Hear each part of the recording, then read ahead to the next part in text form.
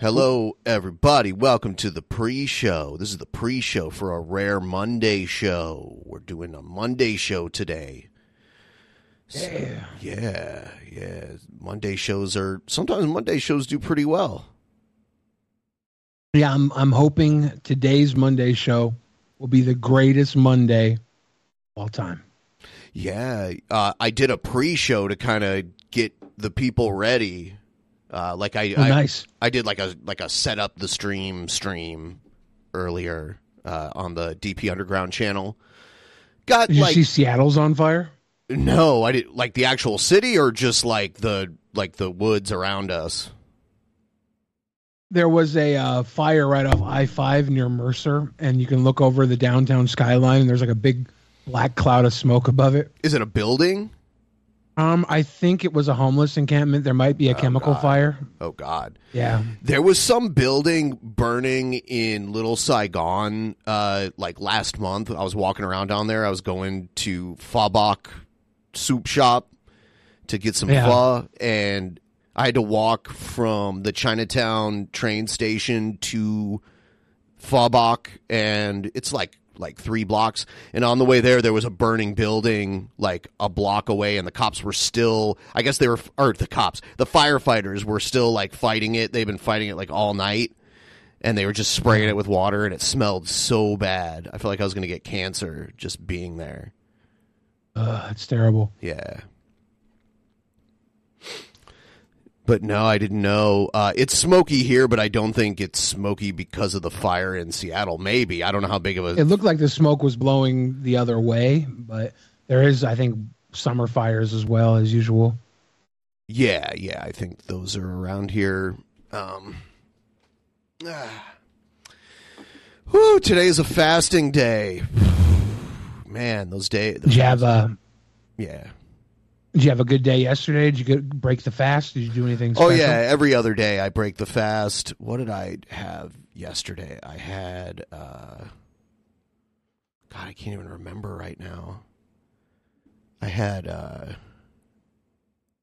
God. What did I have? Oh, there's this place that I go to in Redmond, and they make, like, Italian-style grinder sandwiches. And it tastes a lot like the kind I used to buy from my local pizza parlor in Toledo. Nice. Yeah. So it's like that. I mean, the ingredients are all pretty universal, so they're not hard to make, but it just reminds me of it, and they put like the Italian dressing all over it, and it's got all these cheeses that are like nice and like crispy on the inside. Delicious. Yeah. So I had one of those. Yeah. That's not bad. Yeah. When you're fasting, it's always good to make sure your on days are quality. Yes. Yeah, I try to make those quality for sure. And I don't it's when you have to count calories, it gets complicated. So if you just keep it simple and just don't eat one whole day, the day that you do eat, you don't even have to worry. I mean, you do a little bit, but you don't want to go overboard, but you don't have to be very restrictive either. Your stomach kind of contracts after a day of not eating too, so yes, you're not going to be eating as much. Yes, I get full very easily now. And usually if I can make it through the night without eating, the next morning I don't even feel hungry until like around lunchtime or like even after. Yeah. That's not bad at all. Yeah. I've never fasted for prolonged periods of time. Like I've done like 2 days, maybe 2.5 days, but I don't like continue fasting when I don't go back to it, That's usually just how I kick off a diet. Yeah. I wouldn't want to do 2 days on this. I'm fine. Like the only thing that gets me through the one whole day is knowing that I get to eat the next day. Like I can be patient for this one day and then get to eat tomorrow. I'm fine with it. But God, if I tried to do 2 days in a row, I probably could, but I'd probably feel pretty weird the second day. Did you see the Ripaverse goalpost post with our episode with Mint Salad? Yeah. I got into his like into the thread and asked him if he wanted if we could hire him to work for our clip channel. Nice. Since he picks all the great clips of our show to post. They're not bad, actually. I like them. On last episode, I made the Jewish American princess remark, and I saw the clip of that, and everything I said, like right before I said it and right after I said it, there was definitely a Japanese woman in the background. Yes. I don't know how I completely missed that. Yeah. But like everything I saw, I didn't see her. And looking back on it, I was like, that couldn't have been any more perfect if I was making the joke about the Japanese woman in the background. I literally thought you were. It was probably a Korean woman. She was probably Korean, but there was. All I know is there was an Asian lady woman, because it was a nail salon, like a pedicure place. So and then you're like, look at that Jap in the background, and I'm like, oh my god, what are you doing? Like I'm just like, and what? I'm like, because I know, like, there's the two versions. There's the racist version, and there's the Jewish American princess version. In New York City, they use the term Jap for Jewish American princess often.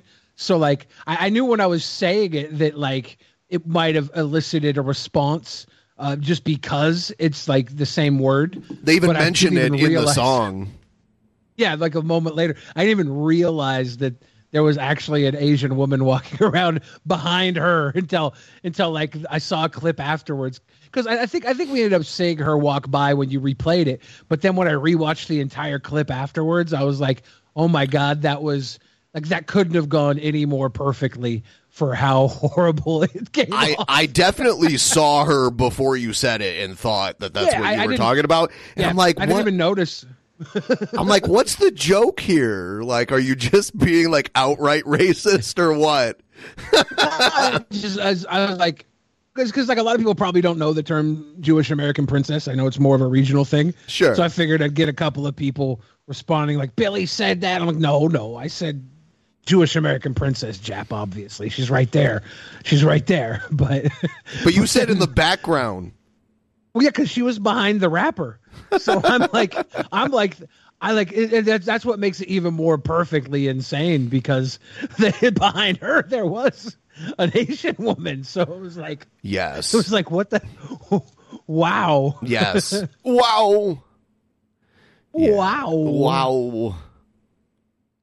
I think we're scheduled to have Vito on tonight, right? Yeah, but he's not here yet. But he even retweeted it, and he's like, I'm on DP tonight. And I gave him the link, and I'm keeping an eye on my Twitter DMs just in case he can't get in for some reason or whatever. Did you see him on Destiny the other night? No. Just talking with Destiny. Destiny was cool guying him.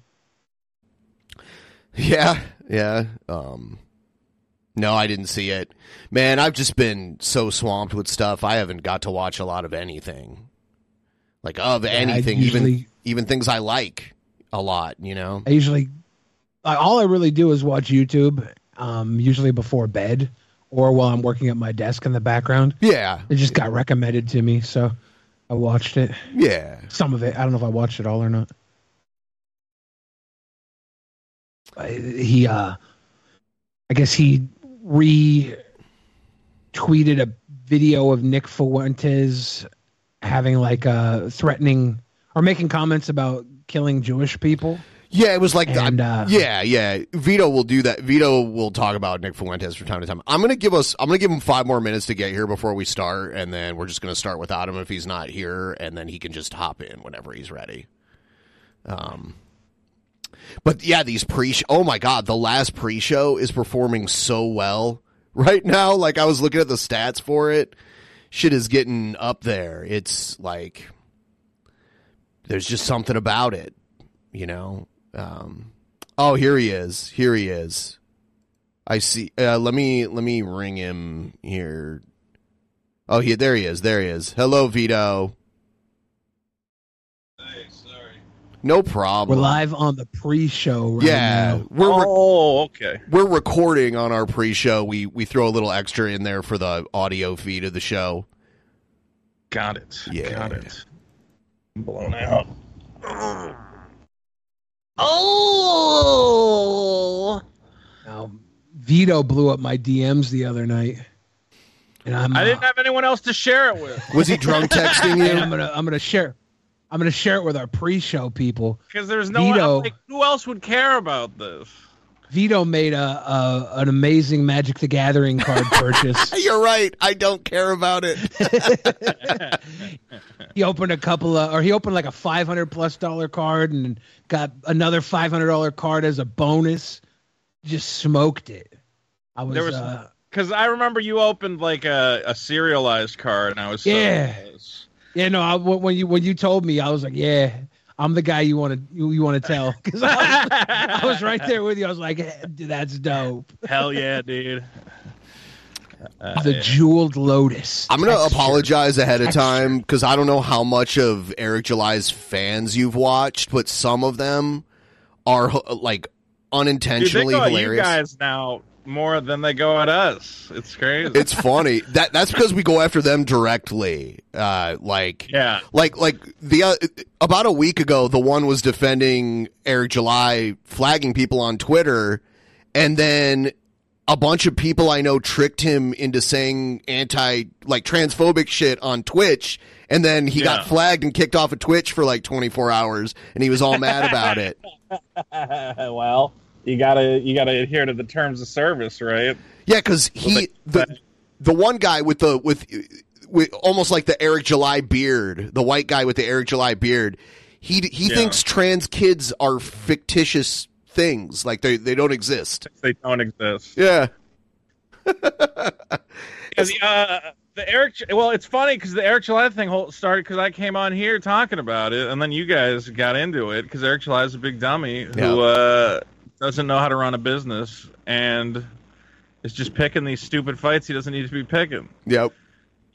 Bro, don't false. If a guy posts a picture out of your comic and says your comic looks dumb, just go okay and move on. Don't go, oh, I'm gonna get him. I'm gonna DMCA strike him. It's like, just don't even waste your time. Exactly. Aren't you a millionaire?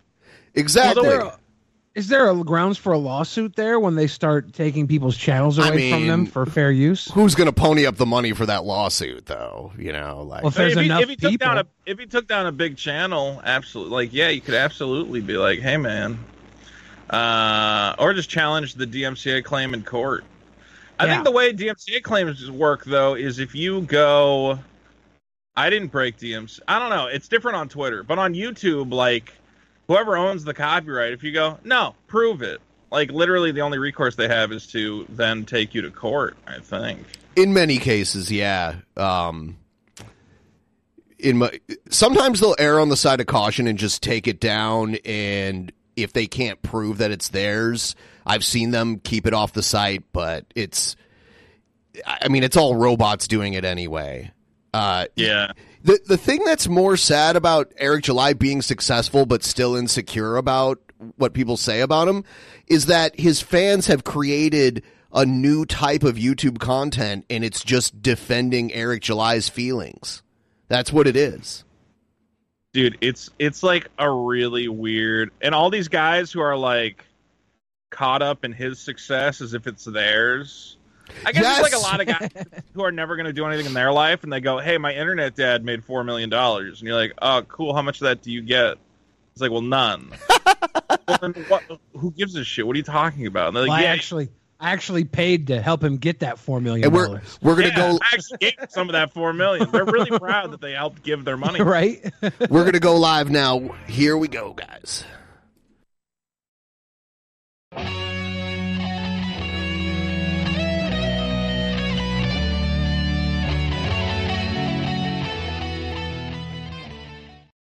In the beginning, there was nothing.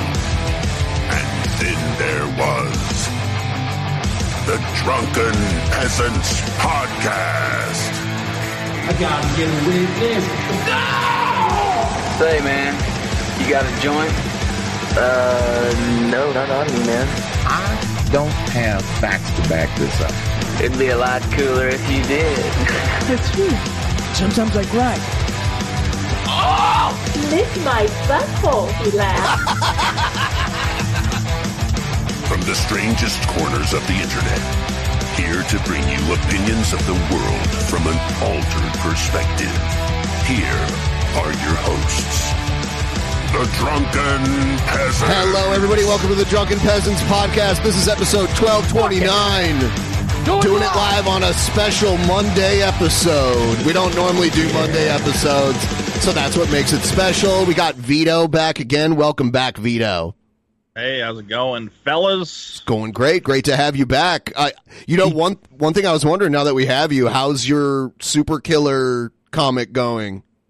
We have raised now over $75,000 on Indiegogo. Amazing. Which is in my book, very happy. According to Eric July's followers, Vito is a pathetic failure who could only raise $75,000 for his shitty comic book. Imagine once you put this comic book out, you will have been able to do what Eric July did for a fraction of the price. Makes you already a better businessman. Yeah, I didn't have to buy a warehouse and for real. Yeah, you're like, oh yeah, sorry, I only got $75,000. How many runner vans did you buy to make that comic? Oh, I didn't buy any runner vans. Real. Yeah, I don't understand. How many employees did you hire? And then just me and the guy draws it, and like another guy who colors it. Eric July is throwing all his money away. It's really crazy and weird. Yeah. Well, here's why it's interesting to me. I keep getting people and they're like, "Why do you care about what Eric July is doing?" I'm like, "Well, because it's the intersection of dumb, like conservatives throwing their money at a bad thing just to prove a point to the liberals. Like, look, we'll buy this thing just because it pisses you off." And we're like, all right, man, if that's cool, sure. But it's also the intersection of the comic industry has like a long history of spectacular failure, of people losing millions upon millions of dollars trying to make comic books a thing. And Eric July is making like all the same fucking mistakes that like all these comic companies made in the 90s.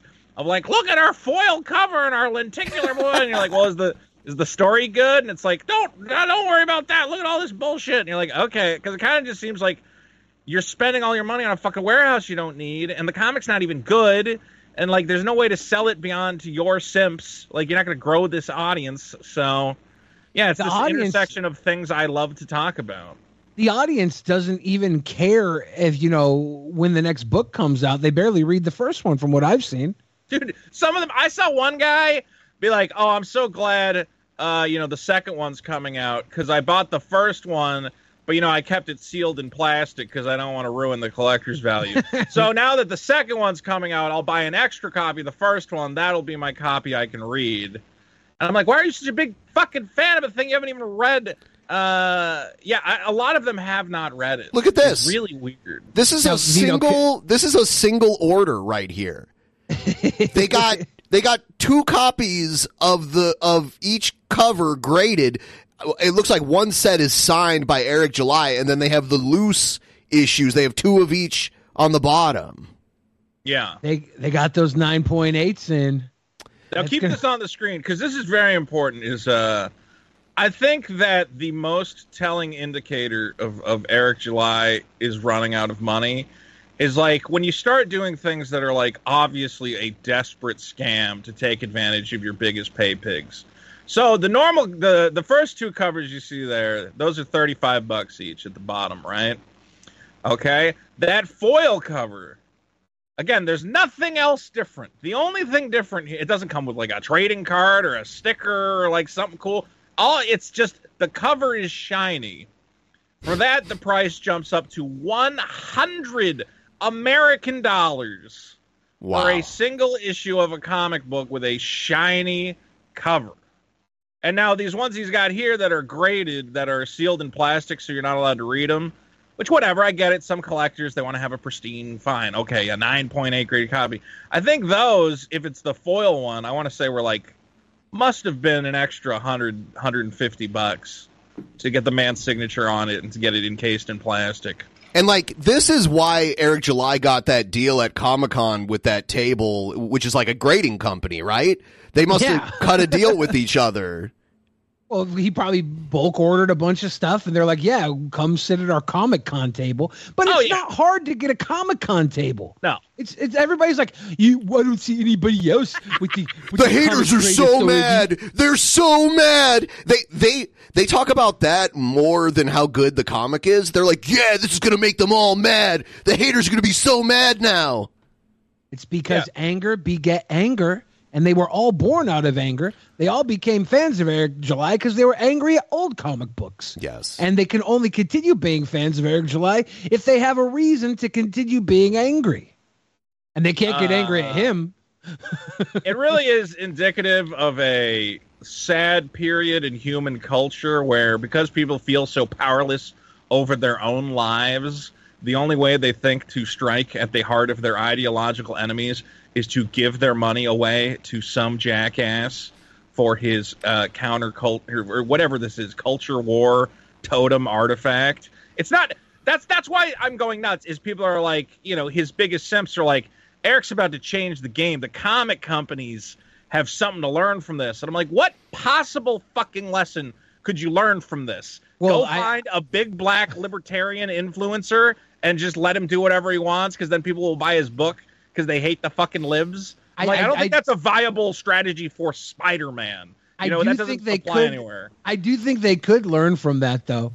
Yeah, they could let the Punisher break free from Marvel, and then say we don't want this character, we don't want him, we disavow him, and then have some other company pick him up. But it's really them under a shadow company, and they make it super right wing, and and it's the exact same sale model. But it's super right-wing Punisher. Yeah, and you keep saying, well, this is the not woke Punisher. We bought it secretly. Yeah, page 97, he says the Isom word. Oh. Yeah, I was asking a bunch of Rippaverse fans if they think that Isom gets his powers from Jesus. And they're like, we don't know. We haven't found out yet. But what would be wrong with that if it was? And I'm like, well, it's just a stealth way of promoting Christianity then, isn't it?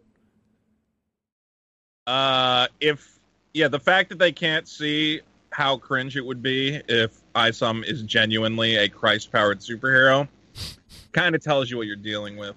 Exactly. And it also, again, that picture with all the books or whatever, that's why there's no future for this comic. Is Eric goes like, look, I sold 20, how many copies of the comic? 10,000 issues or something? Yeah. But like here we can see 20 of those went to a guy. Like your actual audience does not match the number of books you sell. Like real comic companies don't just want to sell 20 books to one guy because that's not a viable sales model. That doesn't, like, you can't do that more than once or twice. I don't even know. Again, this is Isom. Why is this guy going hard in the paint for Isom 2?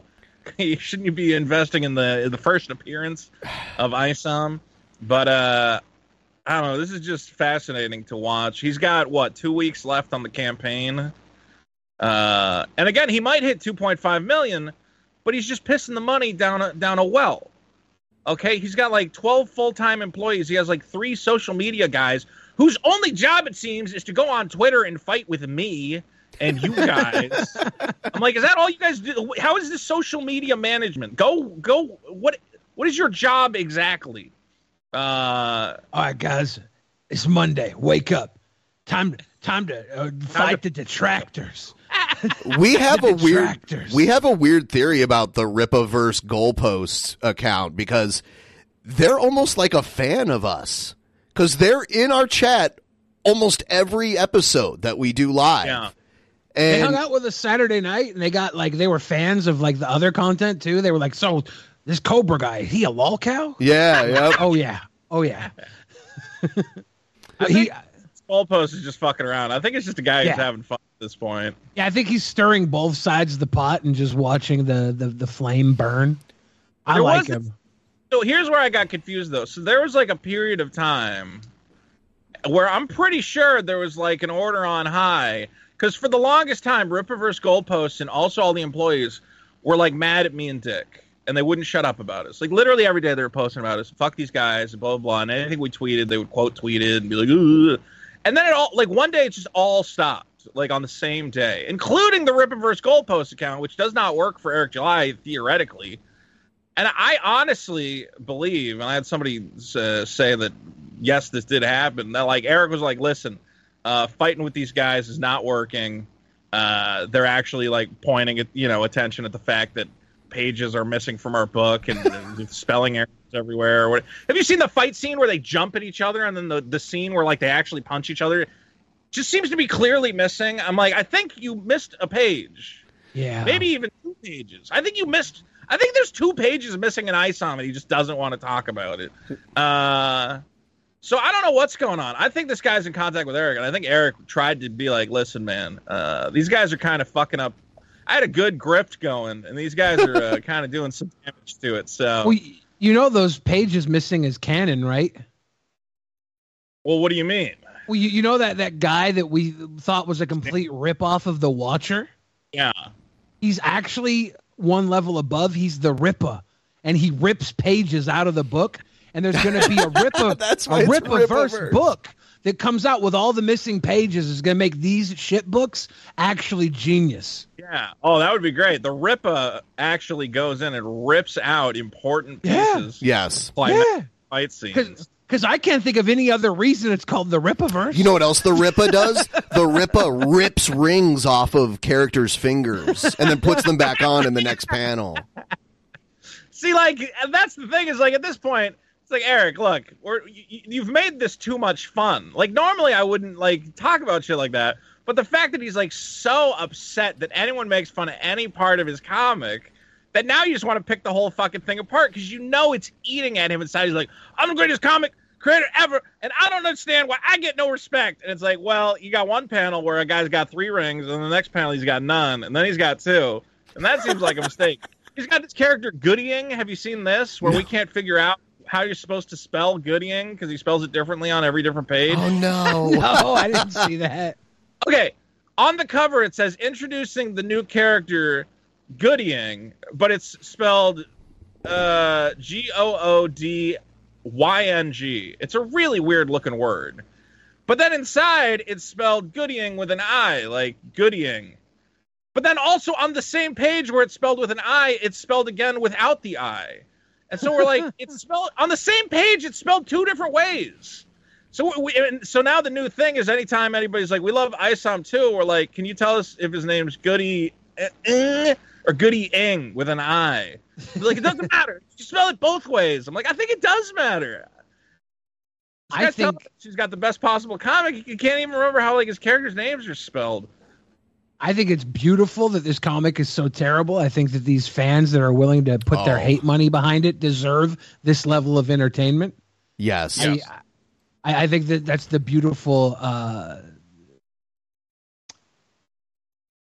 idiocy of it all. I like it. I'm a fan of this book being so shitty because I would never fucking buy it.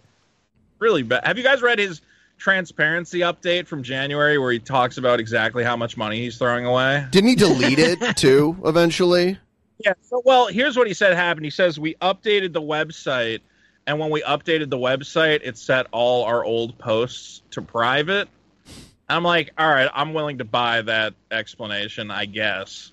But it's still, dude, I don't know if you guys know Ethan Van Sciver, the guy who used to do the Green Lantern Green Lantern comics. And now he did a cover for Isom. But he's kind of like in the middle because like he watches our podcast too. He likes me and Dick. So he's kind of like there and he's like, well, Eric, some of this shit they're saying is true. Also, why did you give everybody your financial numbers? What the fuck are you doing? Don't tell people how much money you're spending on what. The consumer doesn't need to know that. And it's true because these numbers are embarrassing. Have you got he says he spent $350,000 on payroll for 1 quarter.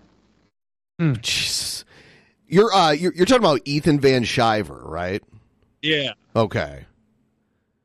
Yeah, well, he was like, Eric was like trying to talk about like, I don't even care. Like, we put out these numbers because the customer deserves to know how much money we're spending.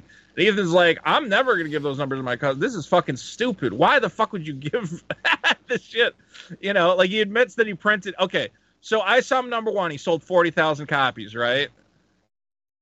Yeah. Okay, So if you sell $40,000 worth of comics during a big crowdfunding campaign, you know that's the bulk of the comic you're going to sell, right? Like after that, you might get some trickle-in orders over time. Maybe you'll sell a couple thousand more books, down the line. But that was your big crowdfunding campaign, and there was all the hoopla and the news coverage, Like from there, okay, your sales are pretty much dead in the water. Isom #1, the amount of money you're going to get out of it is gone. Eric says in his transparency update, we chose to print an additional 50,000 copies of Isom #1 at a cost of $125,000. So after selling 40,000 copies, this dummy somehow got it in his head that, well, it's only going to keep selling from here. I will sell more than the amount I sold during my giant campaign. But I need 50,000 extra copies on it. When you print, sometimes you do get breaking points. If you buy double the amount, it'll cost only slightly more than the original half you were going to pay for it because of the price breaks for bulk purchasing. So maybe it was like an extra. It was $125,000 for that. Maybe it was only an extra $20,000. Maybe it was extra $20,000. No, it cost an extra $20,000. This was a separate order. The only way he would have saved money on this is if he was also printing Isom #2 at the same time. But Isom #2 wasn't ready. It's possible he finagled some weird deal and said, "Why don't you give me an extra 50,000 and then cut me, this much of a price?" But the point is, he's got all that stock just sitting in his warehouse. You don't want to have a house with a bunch of shelves holding product that you cannot sell. He will not sell another 50,000 copies of the if he tries to sell another 50,000 copies, it's going to take him 10 years to sell through that. But you also can't compare him to the rest of the comic book industry because nothing about this is a real business model based in success. This has always been a reactionary impulse to angry people. And he thinks he's like this big businessman. He's just a snake oil salesman. This is Isom. It's confusing. I want to know if he knows he's a snake oil salesman. Well, I think that's what Isom stands for, question. right? Well, here's the thing. It's snake oil, man. I don't think that... Okay, Isom comes out, right? And he's got all his little YouTuber buddies. And, all they can do is make endless videos about Eric's going to change the game. He's a fucking genius. This is going to be the greatest comic that ever happened.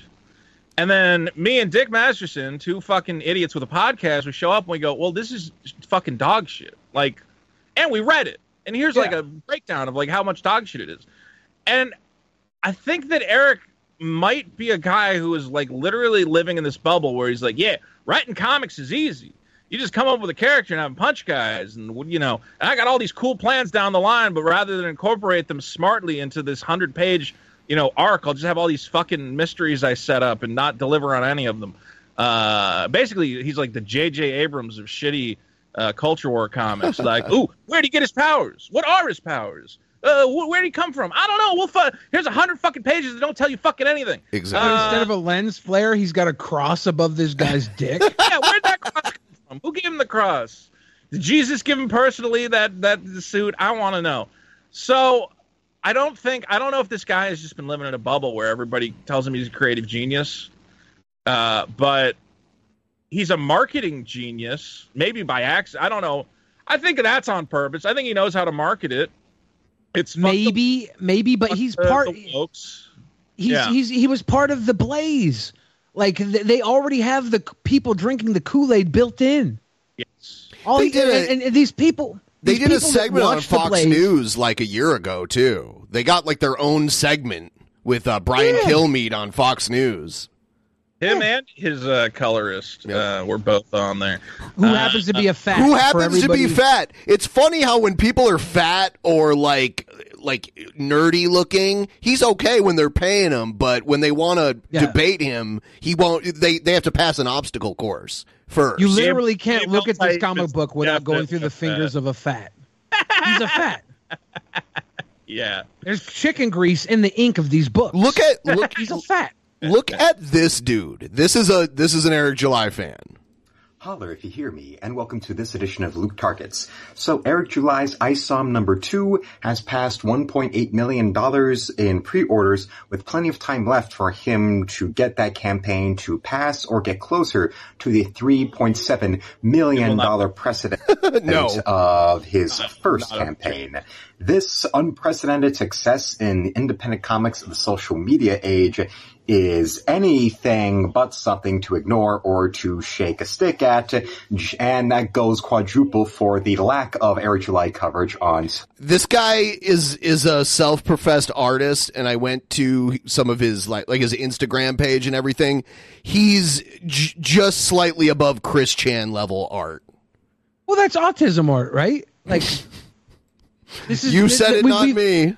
Well, but there's a lot of autistic people who make really childish art and think is beautiful, and I mean, that's fine. That's part of their mental divide from what makes real beautiful art beautiful and other art, expression. They're just expressing. This is the Isomtism. Ism number 2 came out. They got to do their drawings too. Ism. I like Ism. He's my favorite character. Yeah. I read Isom too, and he's very powerful. It's fine that he's autistic, but it's a key factor in why these guys affix on all the numbers. They're Rain Manning all the numbers. Bro, yes. Honestly, I talked to Dick, and I'm like, I think Eric July must be some form of autistic, because let's be clear. Okay, I'm making a comic book, and when people ask me about it, I'm like, man, I'm so excited about this character, and I got this plot line, and this. If you ask Eric July what he's excited about with his comic, he goes, I just got a big old warehouse, and it's got a forklift, and the forklift goes up and down, and you can stack boxes on top of other boxes. And I have in that warehouse 1,223 boxes, and I'll just move them around and stack them. I think he just wants to play Warehouse Simulator. He wants to play pretend business owner. Like, I don't even think he cares about comics. I think he'd be happy selling fucking jump ropes and other fucking tchotchkes. Just so happens that, he's good at telling everybody their comic books suck because the liberals are making them. And I guess they thought that you can just get a guy who, shows up and does the opposite, I guess. Makes them really boring and takes any amount of conflict or politics out of them. It's like, take all the politics out of my comics. I just want a black guy who runs around beating up security guards. And his fans are autistic, too, because, again, they're all fucking autistically obsessed over how much money he made. It's never like, man, you know what I love about Isom? I love this character. Here was my favorite plot point, blah, blah, blah. They just go, did you see how much money it made? It made more money than this comic book. That's what he's in the first few minutes of this guy's video. That's all he's talked about so far. The other one does that too. Yep. Every time that I see them go to the numbers, I'm like, tell me the number of stories in this book that are worth talking about. Because the ones I've seen is that he goes to save a girl and then doesn't care about the girl, so he picks a fight with some guy for smudging his Puma. That's like the one story. and then there's one. The only superpower it's been confirmed or denied he has is that it's denied. In the book it says he doesn't have flying, and then you got the fans that can't even tell you that. The actual fans are, what is it? He flies. It's like, that's literally the one power they confirmed he didn't have. It's so stupid. And I guess that's the other thing is people are like, well, why do you care? And I'm like, I wouldn't if a bunch of people weren't lying. When a bunch of people go, this guy is the next Stan Lee. Like, literally, you can go on YouTube, and there are YouTubers, like, huge guys with, like, 500,000 subscribers, 1 million subscribers. And the title of the video is Marvel and DC Comics are scared of the Rippaverse. And I'm like, they are not scared of the Rippaverse at all. They don't care. They don't want to make comics like this. They don't want and the amount of money he's making is like trivial compared to the scale of their fucking organization. Some influencer, okay, that's like saying Hershey's is jealous of Mr. Beast's fucking Feastables bar. They don't care.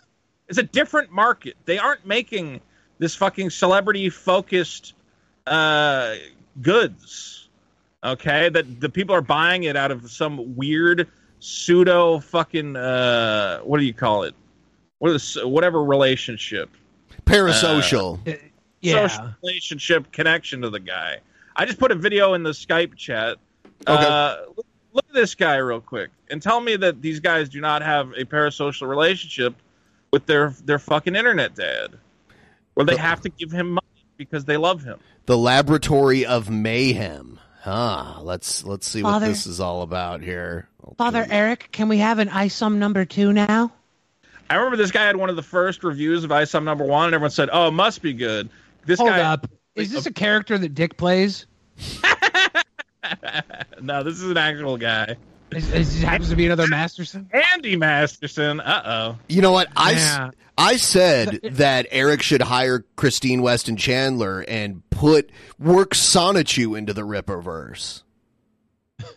I mean, Sonichu has a better storyline, is a better book, has more copies with such a less budget. Sonichu is a more successful literary achievement than Isom is. That's just a fact. There's books behind it. Financially, not the same. No. I don't know where this one starts, but are you sure this isn't Dick in an Andy Dick wig playing Andy Masterson? Let's see. Welcome back, and thanks for watching. This is the latest in his mic is very tinny. YouTube content creator action I think it would be reviews. nicer. It's a fun looking mic.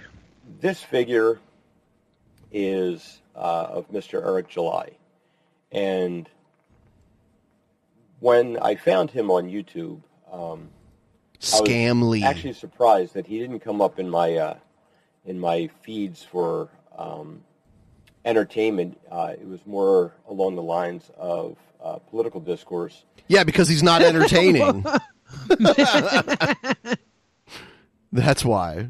And as I've watched him and gotten to know his content, I was very happy to find how many facets we actually aligned with. So I've been a big comic book fan since I was 8 years old, and it's always been very near and dear to my heart. And no shit, toy man, who shares that same kind of passion for it, it's very refreshing. As well as someone who also shares a similar philosophy on the outlook of life in general, and most importantly, the idea of personal creativity and making your own things. Instead of just waiting for someone else to make something that you want and let them offer it, you have the ability to create things on your own. By the way, the dialogue in Isom, almost everybody's dialogue is written almost like an Eric July tweet. Like Eric July talking to Eric July talking to Eric July. I don't know if he wrote it. I honestly, at this point, I'm convinced that he can't write. I think he has a dummy writing it for him who also can't write. But I definitely cannot imagine Eric July writing an entire script just based on his tweets. I mean, that's what they read like, though. And there's multiple pages with no text on them at all in Isom 1. If you look at the way he runs his business, like, he doesn't know how to do that either, right? He thinks he can just throw money at something and that's working. That's doing something. He probably thinks he can just throw words on a paper and it works. But it's not even all his fault, though, right? I'm sure he didn't have 3 or 4 rings interchange on this guy's hand, and like everybody there's a fucking idiot, right? I'll just say this, man. Like, again, I'm writing a comic occasionally. Okay, so you write a script, right? So occasionally I'll be like, oh, here's like a little snippet from the script. I've never seen Eric post anything from his supposed, like, aren't you excited? You know, you ever see like a screenwriter who'll be like, oh, I just finished the first draft of this, and he'll post a picture of the script or like a little page or like a snippet of dialogue. He's never posted that because I don't think he's writing it. You think he's hired a stenographer? He just sits on the phone late at night. He's like, yeah, and then I have him come out of the building and they'll throw him out, right? And then this white woman will come down and she'll just fly up in the air and then drop his ass on a car. Well, he's got this guy Marcos. You know what? I'll get into that in a second. You guys have to see the Eric July action figure. That's what this is building towards. Oh shit! Really? Try that. It's the whole purpose of this channel is so that people might pick up some tips on how to do things, or maybe be inspired on how to create something. Does this guy make the fucking dolls? Yes. You might not be able to. No, man, who makes his own weird custom action figures. and made an Eric July doll because that's creative. You can do. He didn't make an Isom figure. That would have made sense. He made an Eric July figure. Wow. I don't know if that's better or worse. It's infinitely I thought worse. It's worse. It was pretty. Yeah. It's worse. Because if he was a fan of Isom, he would have made an Isom action figure. But Isom is less interesting than Eric July directly. Yeah. Isom is just Eric July with a fucking skin suit. These guys sit alone in their house all day, and they go online and they listen to guys telling them what to be mad about, and then they form these weird parasocial relationships where they go, yeah, that guy's basically like my best friend. I see him every day. That's part of the reason why Eric July exists, though. Because these guys, they didn't have girlfriends. They didn't have shit to do. And they would just sit at home and read comic books. And then comic books like, we want to sell some to these girls now. We want to sell some to everybody. So now they make comic books for girls. And they don't want to sit and read comic books about things they can't have. Also, these guys don't realize the whole comic community where they're like, man, comics really suck now. And I'm like, now, comics kind of always sucked. Like, there were a couple good ones here and there. Let's be clear, most of this shit was for fucking children. We need to get Eric to have a con, and have one large bitch boy slap fight.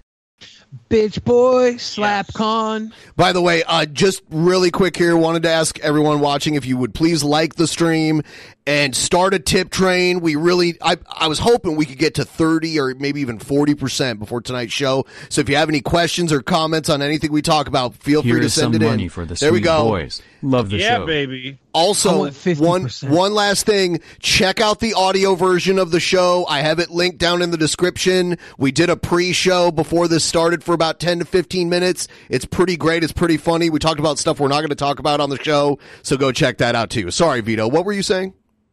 I think I was saying that, again, these guys are obsessed with thinking comics used to be good, and the problem is that a bunch of liberals showed up and made them woke. And it's like, dude, go back and read, like, for every good Spider-Man issue or whatever, you know, there's like a bunch of dumb ones or whatever. Or like some of the shit these guys talk about where they're like, can you believe they ruined Masters of the Universe? I'm like, have you ever actually tried to watch an episode of Masters of the Universe? It was not like a good show. It was made to sell toys. It was a toy commercial. Made to sell toys. Yeah. It was a big, stupid toy commercial. Yeah. Well, you know it how didn't have any finicky deep characterization or anything. You know it how was fun finicky from a these camp, old men get over their toys. Yeah. These men love their toys. It's always so crazy to me when people go like, I can't believe they ruined Transformers. I'm like, bro, even Transformers, like, if you go read like the original Transformers comics, they're fucking illegible. They're just all going, my name is whatever, and I turn into this fucking thing. It's like, we have to fight the Zamtrons from Galog 4. Yeah. And, like, it's fun now from a camp perspective of like, hey, yeah, look at how dumb and shitty this was. Like, but kind of cool in a way. But these were not like deep fucking franchises to begin with. People were just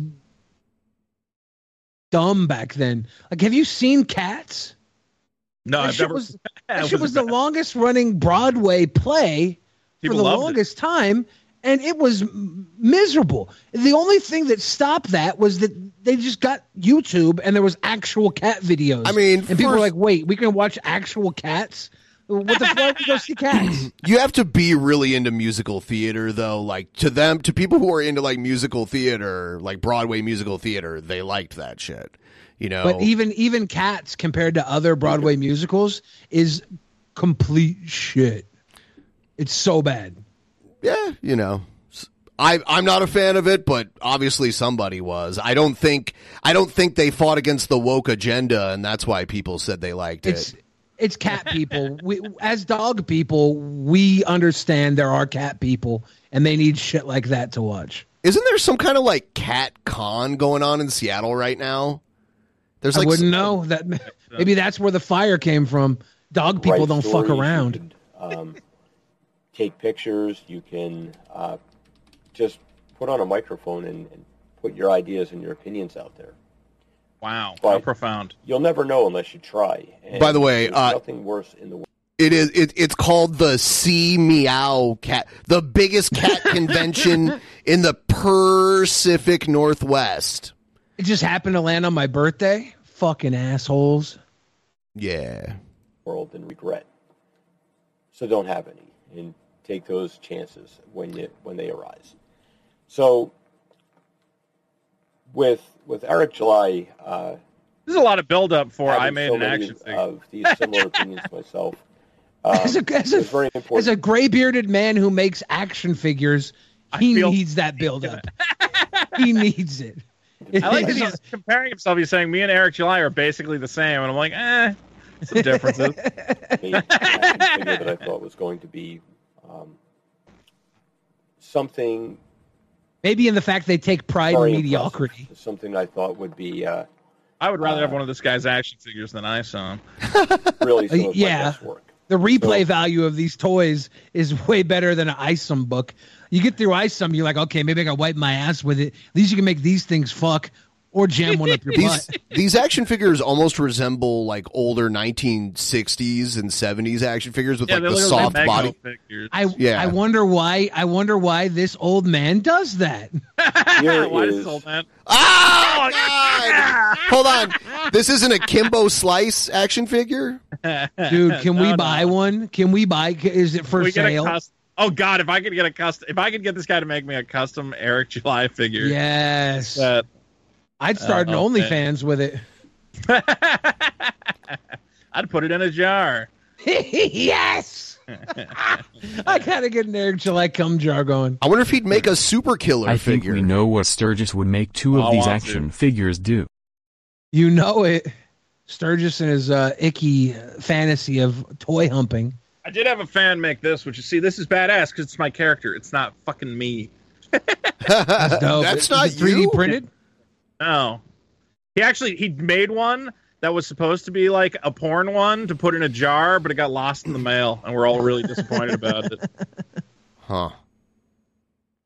Yes, this is horrendous. It's creepy. Looks just like him. Look. He's going to sell you his stupid culture war artifact and make you feel like throwing money at him is a big win for your side. I bought the Eric July fleshlight. It was such a ripoff. When I went to stick my dick in it, I realized the slot was his wallet. It was a rip-off. Yeah. Yeah. So there's this guy. This guy almost... We'll play a couple more minutes of this guy. This guy almost talks like a televangelist preacher. This is Eric July. Comic book resources. When with spin-off titles for the Rippaverse, characters like Alpha Core or Yaria, one of which is going to be written by comic profession and actual comic icon Chuck Dixon, all of that coming on the way, well, there is no stopping Eric July. There's no stopping Eric July. The funny thing is that, like, Chuck Dixon has just been, like, a gun for hire for the past 20 years. Like, literally, we could have hired Chuck Dixon. Like, all you have to do is show up at his house and be like, I'll pay you $5,000 to write a comic. And he says, okay. But everybody's going, I can't believe you got Chuck Dixon. I'm like, that guy hasn't worked in mainstream comics for 20 years. Yeah, what a big get. If you're an indie filmmaker, you know, the guy who wrote the QAnon comic book, Alt Hero Q. Yeah. How'd you get that guy? If you're an indie filmmaker, though, this is the way you brag about getting like Jim Caviezel in your movie. Right. Like, we have Jim Caviezel, actual Jesus. He's in our film. You're like, yeah, we get it, dude. We get it. You couldn't hire anybody else. I don't know if you've heard him, but he's kind of a big deal. Okay.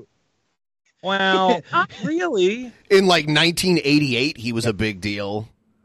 That's like the Daily Wire bragging about, we've got Rob Schneider to voice our cartoon Chinchilla for our new kids network. I don't know if you guys saw that big announcement. No. Really?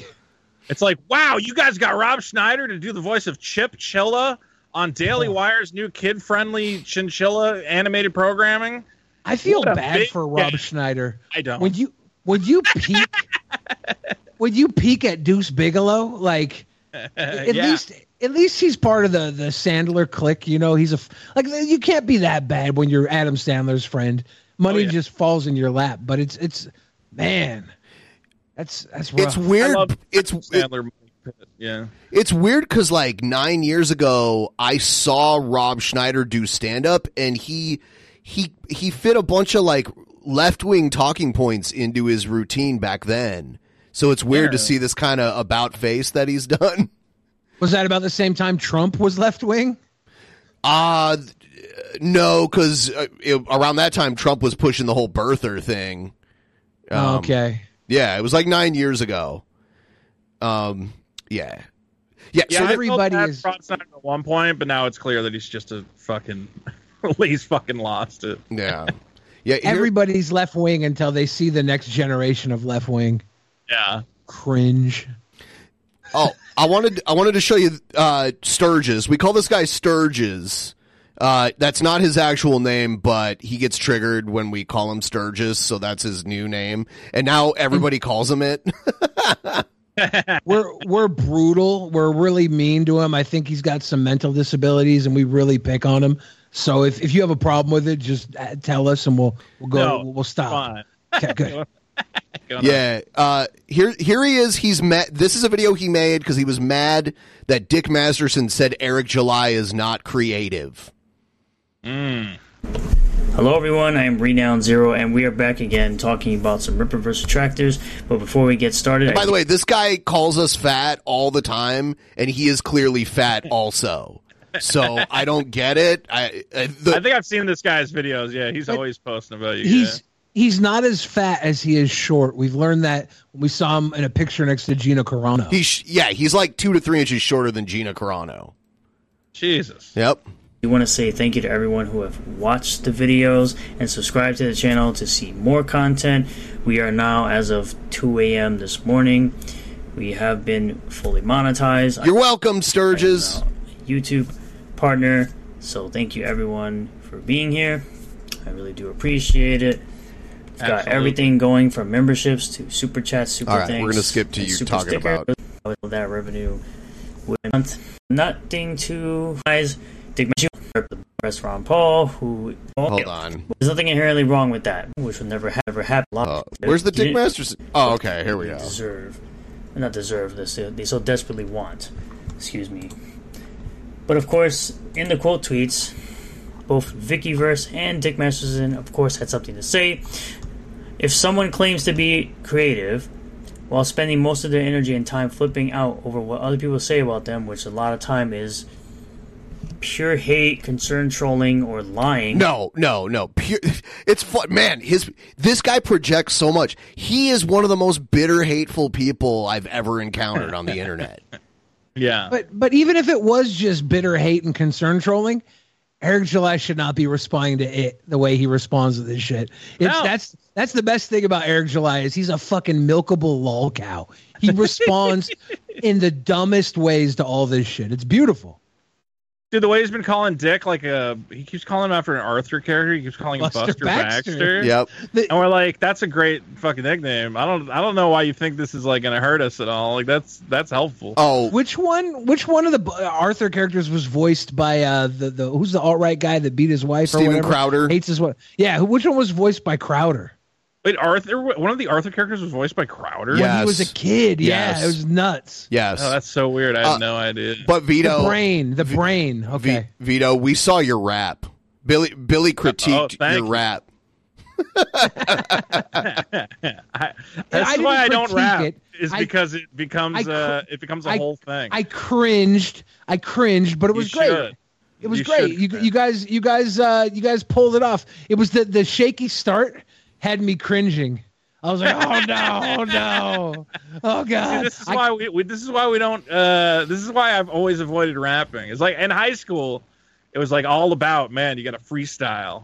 It was a big freestyle. And I could tell because Dick was like slipping, and then you came in to pick it up. I was like, oh god. Dick's rap when he was dropping it. Yeah. I was like, oh Dick god, was like, this beat's all wrong, and I'm like, no, dude, you just got to find it like this. Yeah, that was Dick is not used to the freestyle world. But it was fun, and we made a point to point out how this is what makes you guys so much better than any of the Eric July people. You guys just have fucking fun with everything. Oh, dude, these guys all can't have fun. They're miserable. Yeah. They're all miserable. I don't get it. Is they're like, oh, we're clowning you, and I'm like, I don't know, man. It seems like you guys are like genuinely upset about something. I don't get it. Yeah, they do that. And again, we're not going at you. I mean, we are because you're dumb a little bit, but mostly like, we're talking shit about Eric July and his little YouTuber buddies who, suck his dick. And I guess his fans who are all dummies. You know what? Okay, sure. His fans are dummies, and they're hilarious to talk about. And this guy was like, you guys are punching down on me. You're punching down on me. So what does he do in response? He doesn't react to our video. He reacts to the comments that other people have left on our video. Wow. So like the comments of our viewers. The same video he started accusing us of punching down was the same video where he stopped responding to us and only our viewers' comments that weren't even towards him directly. They were in our chat. Okay, so see, that's what was pissing me off about Eric July is that me and Dick would, we talked a little bit of shit about the comic. We gave a review of it. And then, like, some of our fans were on Twitter and they're like, I tried reading it too and it kind of sucks. And rather than attacking me and Dick, who have, like, lots of followers who can, like, back us up, Eric was going after guys who had, like, 20 followers and being like, listen, you crack smoker. You don't know anything about the comic industry. And I'm like, bro, leave our fucking fans out of it. We're not, like, picking out your little fans, and, like, going after them, man. And again, this is a guy who supposedly made, like, $4 million. Doesn't he have better things to do than fight with literal nobodies? Oh, he definitely Twitter? doesn't. He does his detractor streams where he confronts detractors, but he only confronts people who have like a little bit of liberal mania and are easy pins to knock over. Oh, dude, he's like literal like idiots for that. Yeah, he's bowling with bumpers, and he makes him and his idiot fans think he's like the kingpin. It's like, no, dude, you're bowling with bumpers. Yeah, if you bring on rabid, I mean, like some of these guys are clearly like fucking autistic or weirdos. Yeah. If you drag them on, that's the thing. He goes like, I'm going to fight with my haters, but he only brings on guys who are like mentally ill. And he goes, see, anybody who doesn't like my comic is fucking nuts. And it's that's like, also the people buying the comic too. Like, case in point. It's classic controlled opposition. An action figure. He will only go toe to toe with people he knows can't make him look like a fool. He thought he had a little gas in the tank at the beginning with you guys, but immediately pulled out. Oh yeah, dude. It's been fascinating to watch this captain of industry stumble over himself to fight with like, Rabbit Boy 9000. Random Twitter dude. Eric made a video recently where he's like, well, I don't even get upset about, I'm so happy about the Ripaverse that I don't even get upset about the stuff that used to bother me in comics anymore. It's the cure for being mad about how they ruined comics. It's basically. Bro, he had a tweet where somebody was like, what movies or comics or TV shows like do you consume? And he basically said, I haven't watched anything or read anything in the last 10 years from the modern era.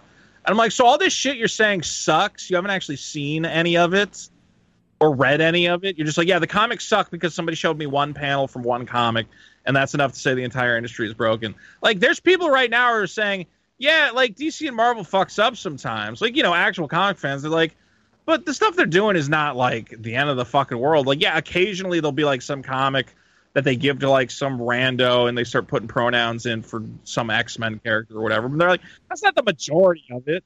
It's like, they're like, if anything, they're actually doing pretty good these days. So, yeah, I've heard some of his fans say they hate it when someone's sexuality is like one of the main aspects of their character. But we've seen that with heterosexuality throughout comics forever. Dude, like one of the biggest, like you want to see fucking Spider-Man kissing Mary Jane. Yeah. You want to see Fantastic banging his wife.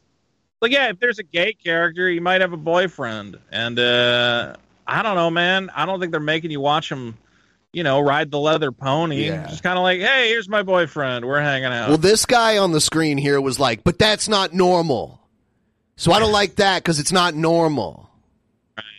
Yeah, most comic book characters are famous for their normality. Which is funny because if you go back 15 years on this guy's channel, he has a video where he's having his Naruto action figures butt fuck each other.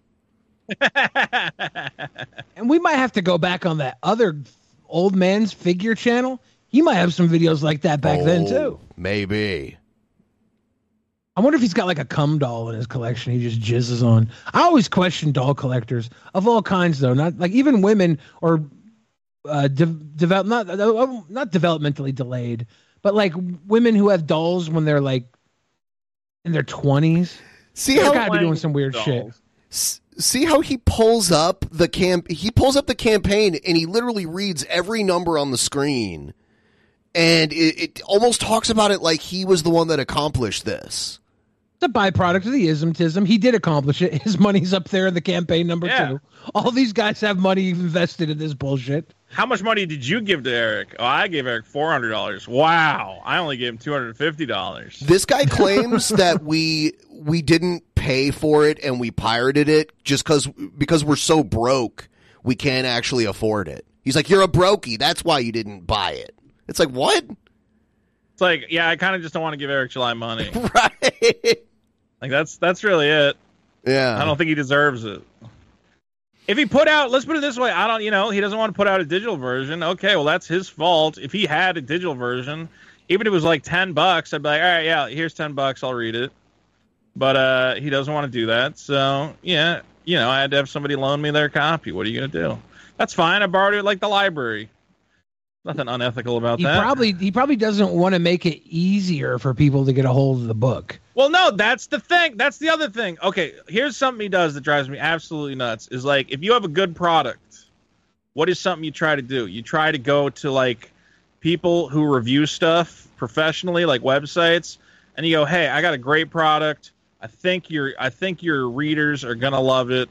I want you to check it out, and you do a review, right?" Eric July, somebody's like, would you ever give a copy or a comic to a reviewer?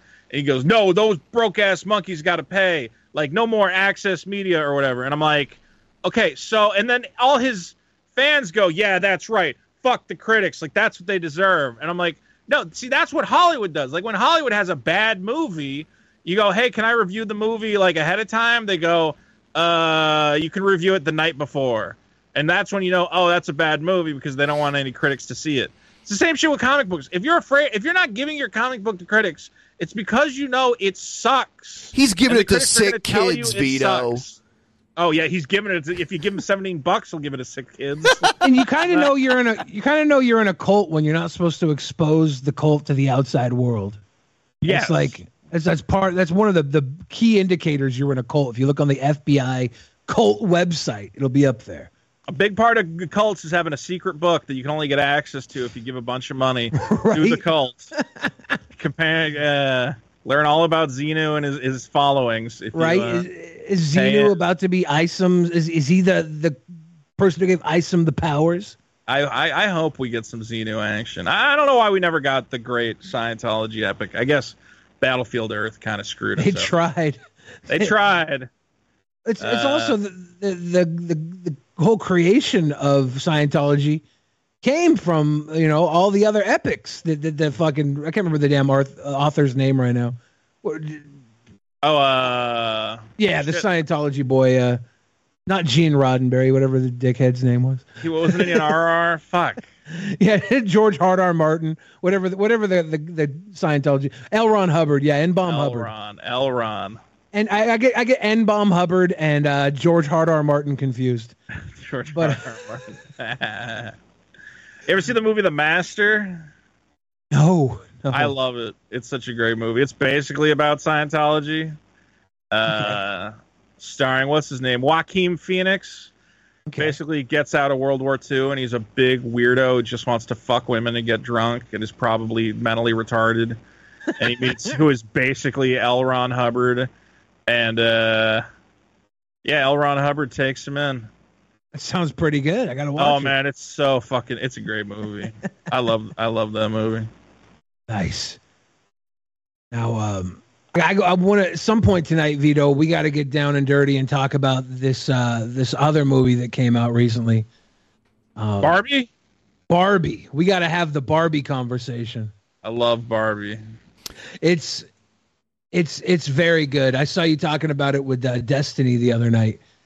And I forget Destiny hadn't seen it, and I think he was like, of course, he was like dismissive. He was a little dismissive of that whole. He was dismissive of the whole conversation. Yeah, I was like, I know. I think Well, I think part of the problem is that. Why don't you just say you're against free speech? Why don't you just say it? I'm Shut not the fuck up. Steven, Steven, put the video game down for a second and listen, you fucking ass. I think part of the problem was that Sherry like set it up, and she's like, "Oh, you and him are gonna have so much fun talking about Nick Fuentes." And they got on. He's like, "I don't want to talk about fucking Nick Fuentes." I'm like, "Well, I didn't set this shit up. That ain't my fault." Destiny will be on Biggest Problem in the Universe this Friday at 10:30 tonight, 1:30 a.m. if you're on the East Coast. He's getting off the plane and coming right over to us. I don't know why. He's a psychopath, but we'll be happy to have him. Sounds fun. We know why. I watch Destiny. He must. I can't imagine. Yeah, I'm just surprised he's got the stamina, but I guess he's still a young buck. There's a lot of things to do in California. Oh yeah. Are you familiar with the Cool Cat movies, Vito? Vaguely. Were those the ones by not Plimpton? Was it Plimpton? No, it's a guy named Derek Savage. You're thinking Fritz the Cat, right? Yeah. No, these are some really bad movies that were like they were like a vanity project by this kind of scammy guy, and he tricked a few celebrities into being in the movie. He got Vivica A. Fox and Eric Estrada to be in this really bad movie. They even filmed it in a neighborhood. I think I did hear about this. Yeah, they filmed it in a neighborhood, and in the background you can see people like opening their front door and seeing them filming and like going back inside. It's so another thing he does. He skipped it last year, but he does this award show, the 420 Awards, and he's finally. It might just be me, but every time I hear Sturgis talk, he sounds like the Yuggalo wrestler guy you played on DP long ago, who would dive into tables full of painful items. Keep up the good work and don't let the ism get you down. Yeah, instead of diving into tables full of painful items, he dives into conversations he can't mentally grasp. Yeah.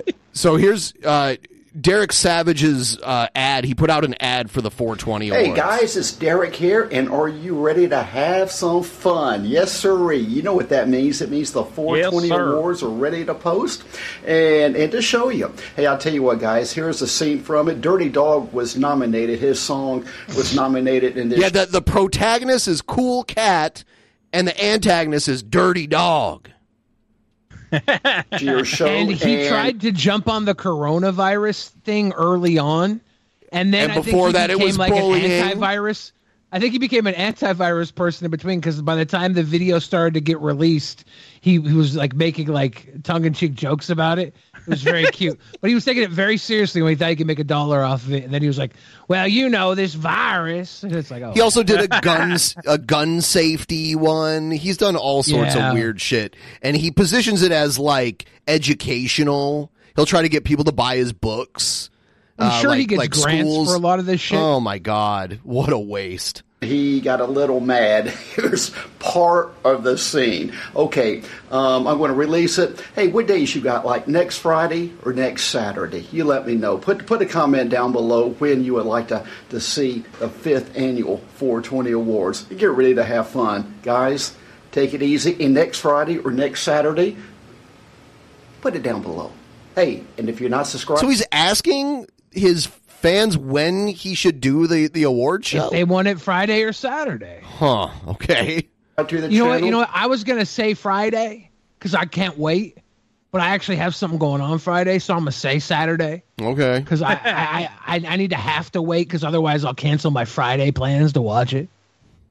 Good choice. It's gonna be a big event. Yeah, it's the 420 Awards. Okay. I wonder who's gonna win Movie of the Year again. He had a ventriloquist on, and he called them his ventriloquist.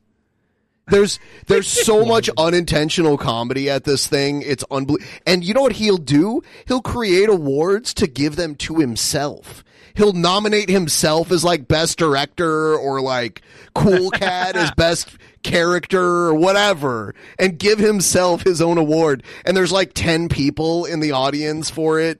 It's next level. All the other awards that go to major motion pictures, And when he's introducing the award, he'll be like, "Oh, and Brad Pitt couldn't make it tonight, so accepting for Brad Pitt will be the janitor." Yeah. Look at what it says at the bottom: the non-woke award show. So he's riding that wave now too. 420 awards, baby. Finally, I gotta watch this Cool Cat. So there's only one Cool Cat movie, though? No, but there might as well be, because the other Cool Cat movies were just, like, re-edited footage from the old ones made to make a new movie. And the guy who originally played Cool Cat, quit. So now Derek here does voiceovers with the old footage. Because it's like a guy in a fursuit, basically, almost. The Cool Cat movies are kind of made like sourdough bread is. You use a little bit of the batch from before to make the next movie. Did Eric Estrada invest in this? No, I think he thought it was I think he thought he was going to get some, because it was anti-bullying. The first movie's theme is anti-bullying. Basically, I think him and Vivica both did it because they thought they'd get some award points written off of their court cases or something.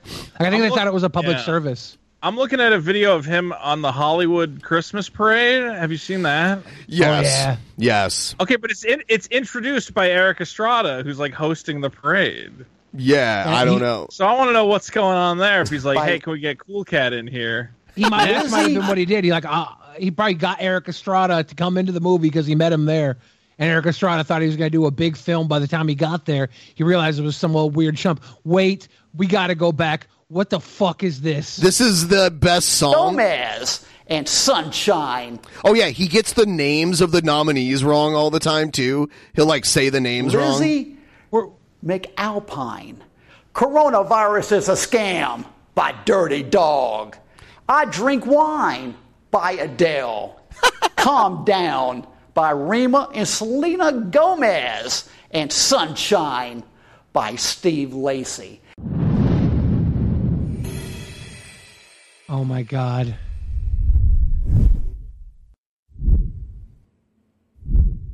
So this film, he couldn't get the rights to the music, so yeah. It's probably better he didn't use the music for by this. Dirty Dog. By Dirty Dog. That's a good song. I Drink Wine by Adele. I think he's learned though that people are expecting him to give himself the awards, so he'll switch it up every now and then. This is like a pretty good marketing campaign, because somebody doesn't know what's up. Is they're like, wait, I haven't heard about this Dirty Dog song. Nominated alongside all these other songs.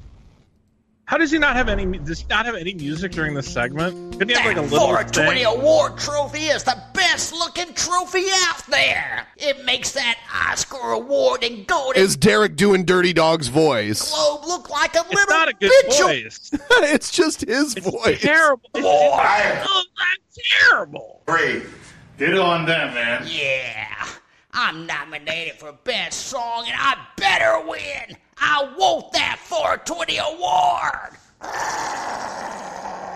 It's not even a voice. It's just him straining. I want that 420 Oh my God. award. He's not a voice guy. He had a guy to do the voices before, but they didn't get along well business-wise. Yeah. So he had to take over the voice. It was the guy that wore the Cool Cat suit. He made a music video just to show off his autographed Eddie Van Halen guitar. Right here. Oh, yeah, I was looking at that. It is a nice looking guitar. The song is so bad. That's back when he had the Cool Cat. Weren't the same person. Who got like to love and sing? Who got like to boogie boogie boo? Who got like to love you? And the Van Halen guitar. Yeah. I think you're supposed to play a signed guitar. Aren't you supposed to? You probably should. I'm not sure he's actually playing it. You're going to get your sweaty hands all over. Yeah, he's holding it. He shouldn't. And plus, Eddie's no longer with us, so that's like a commodity at this point. So yeah, he probably shouldn't mess with it. That was signed by. I guess when it's the Cool Cat music video, you got to do it. That was Van Hagar. No. That was David Lee Roth era Van Halen. That guitar's for. He had a matching outfit that matched the guitar that he would wear back in the day. Yeah. Oh, wow. For the 420 Awards, favorite song winner is Calm Down by Rima and Selena Gomez. Dirty Dog's going to be pissed. Wow. What? This is a scam! And Derek better keep my song out of his mouth. I'm going to get him. Yeah. That's Oh, my no. award. Give it to me. Oh no! Yeah. So Dirty Dog's the bad guy. So him winning the award would have been horrible. Yeah, Him you can't stealing the reward Dirty award. Dog. Him stealing the award is actually brilliant. Here he is on the local news in Las Vegas trying to sell his stuff as like education. With Derek Savage. He is the author of a brand new series of books called Cool Cat. Derek, thank you so much for joining us. This is perfect timing. The kids are back to school, so of course parents are encouraging the kids to read. Teachers are as well. Maybe they should put Cool Cat in the Rippaverse. For reading a lot of This kids' is so books, I embarrassing. saw that there wasn't really anything. Well, out there that told children about Jeannie, I was kicked out of being around the schools. I wasn't allowed to go around the elementary schools anymore, Jeannie. So what I had to do was I had to create a kid's book to give the children a reason to come to me. He's hiring. It's from 2 months ago. He's hiring for the Cool Cat movie. I'm pretty sure he was in. Have you seen the next movie? What the title of it is? What, no, I'm not sure what the current working title is. Cool Cat vs. Dirty Dog: The Virus Wars. Whoa. God. That sounds epic. Cool Cat's going to be like, I'm going to infect you with HPV. And then Dirty Dog's like, I'm going to infect you with herpes. And Cool Cat's like, all right, well, I'm going to infect you with herpes simplex too. And then it just goes back and forth. The poster says, featuring the world's only civilian-owned Harrier jet. And then it says, starring Cool Cat, Dirty Dog, and the Harrier jet. And there's like 3 pictures of jets on the poster. He's really excited about this jet. This is great. Yeah, he's buddies with that guy he was like a high-ranking Air Force guy, and he's the only has a jet. Yeah, he's like the only civilian that owns a Harrier jet, and Derek Savage is buddies with him for some reason. Dude, I can't wait for the Virus Wars. Yeah. Yeah, I think he's scrapped a lot of movie ideas he's had in the past where he says he's going to make it and then he doesn't, and he moves on. They said it was originally going to be a direct sequel to Cool Cat Fights Coronavirus, but apparently he's spinning it off to do its own thing. Interesting. He's so creative. He uses the same picture of him and Cool Cat for every poster. Funny how that works. It's probably the only professional photo they have. I love this. Yeah. The first Cool Cat movie is pretty interesting. I'm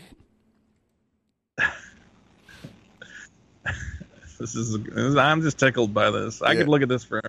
And I love that. I love that like local news stations will just fall for this stupid shit. Do you remember when that guy, what's his name? I forget the name of the actor, but he was going around pretending to be a yo-yo champion and getting on all these small town cable access shows, but then he like clearly didn't know how to yo-yo at all, or he'd like show up in a cast and he's like, I broke my arm, so I can't actually do any yo-yo tricks, but do you want to like ask me about yo-yos? That's hilarious. Like, I guess. Just, like, terrible segments. Who was that? Who did that? You've seen it. He's like a big actor now. God, what? Yo-yo local news. Yeah. K. Strass, the yo-yo guy. I forget who played him. Oh, Mark Proch. Okay. Who was on? He's been on like he's in that What They Do in the Shadows show, and he was it's the one with the lawyer. Better Call Saul. Here, I'll send you a compilation real quick in the link. I saw this thing where Nick Fuentes was on this show recently, and they questioned whether or not he was gay. What's the evidence that you're straight? You said I'm gay, child porn. What's the evidence? Let's hear it. What's the case? I think there's been at least 2 people in your group that have basically been caught around, with pedophilia. Who? Ali was one. And what is my relationship with him? Tell me. I don't know. You got fired by Kanye's campaign, So, didn't you? so you don't know. But you got fired by him, didn't you? No. But let's talk about Ali, because we could talk about Kanye, but let's talk about Ali, because you said Ali's in my group. What does that mean? Because you just said that. I mean, that's like your best friend forever, isn't it? He's my best friend forever? What's my relationship with him? You know what it is. Now you're downplaying it. You don't even, you don't even know. Because you're here to attack me personally, because you have some beef with my political views. I like Trump. You're getting. Did they live together? Do we know what Ali's relationship was with him? He was like his second in command for the fucking organization. I mean, that's the other thing. Is like, no, why don't you tell me who he was to your organization? Yeah, dude, he got because and people knew about it. That's the weird thing. Is like they knew that guy was like sniffing around after underage. Wasn't it Milo that outed it? I think so. Milo was like, "Well, I might be gay, but at least I'm not, sniffing after kids."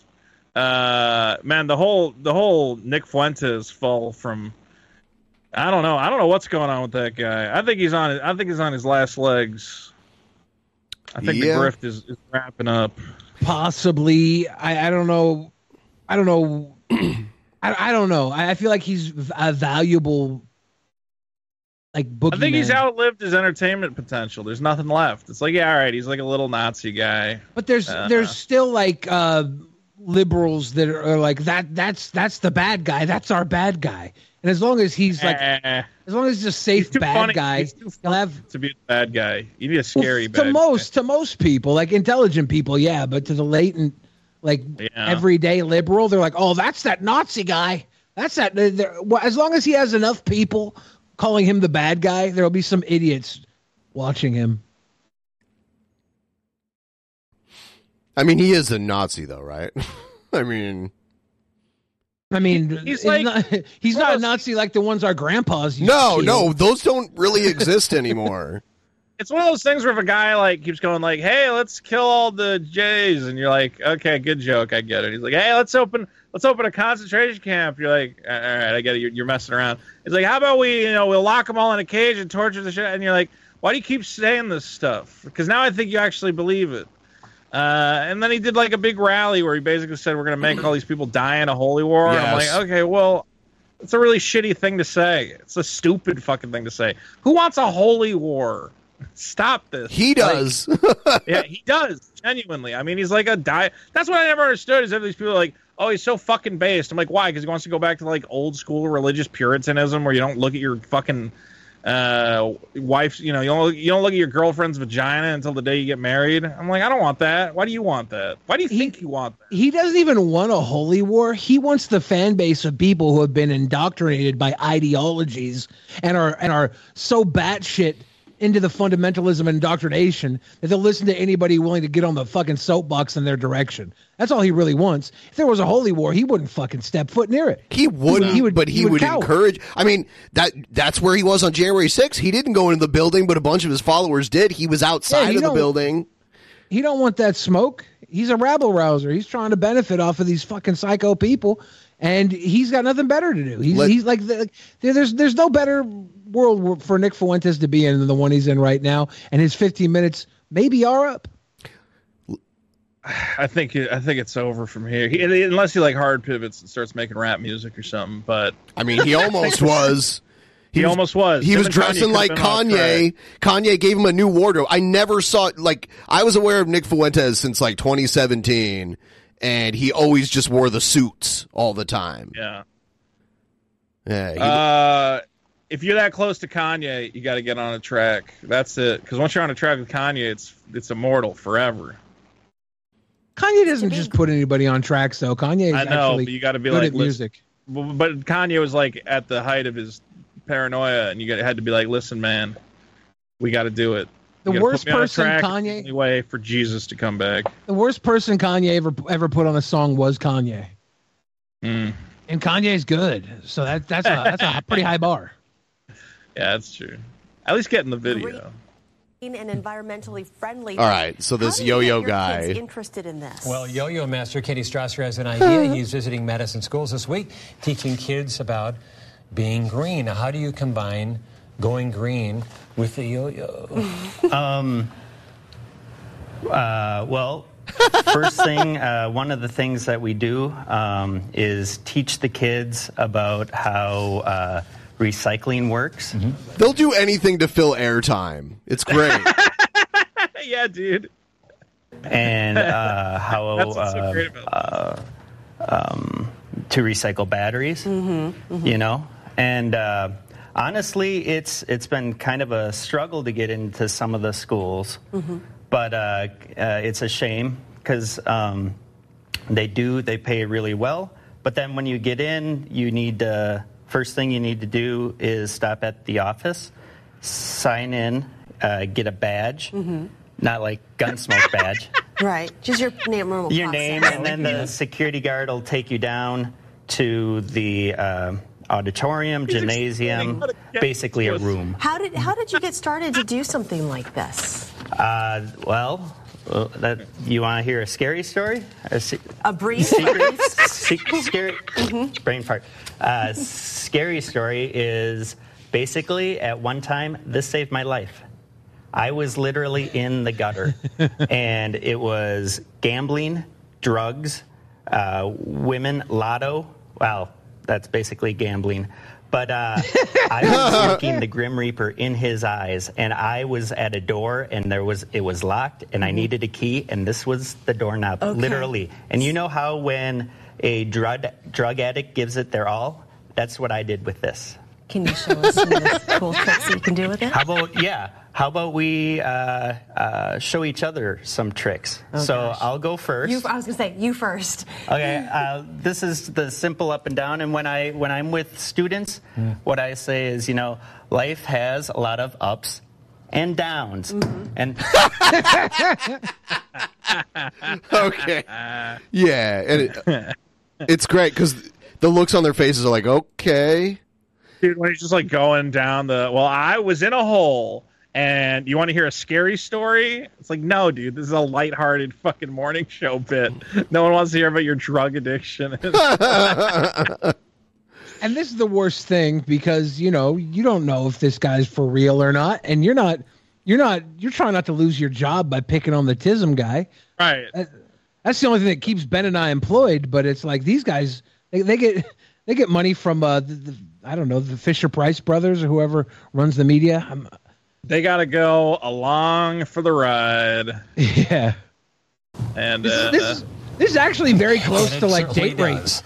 See, these yo-yos are great for the environment. Not so great for yo-yos. This keeps happening to me. Okay, and how many schools will you be visiting this week? This week I am at Stoughton, and I'm going up to Milton also. Okay, sounds good. They're like, let's end once it. again, he is visiting Madison schools this week. If you'd like more information on Kenny and being green. Oh, this is a compilation of a bunch of his news appearances. Oh, yeah, there's like a bunch of like, some of the tricks he pulls off. He's just literally whipping it around his head. It's like not a yo-yo trick at all. Hold on. Go back to that same clip real quick. Oh, okay. Go to like 18 minutes in. All right. So great for yo-yo. 18. Keeping it green. Vito, I've heard you recently talk about having kids. We'll see. I've got to. I think I figured it out. I was thinking yesterday. I turned 40 yesterday, and I was thinking, when I get married, I'm going to get married to somebody who has the same birthday as me, except the day after. So I can never forget my wife's birthday. I feel like that's a big deal, right? Like when you forget your wife's birthday. Yeah, my family's terrible at birthdays and holidays, so I got to get better at that. So I just want to wish my future wife a happy birthday right now. So I'm obviously going I'm to marry somebody the day after mine, so I never forget. I think it's smart. Up on their level and try to hook them with something like a rap. Okay. So it's and it's kind of clever because it includes me. Okay. And is goes, this a rap? Hey, they're up in the sky. It's the K Strauss, the yo-yo guy, and then I do the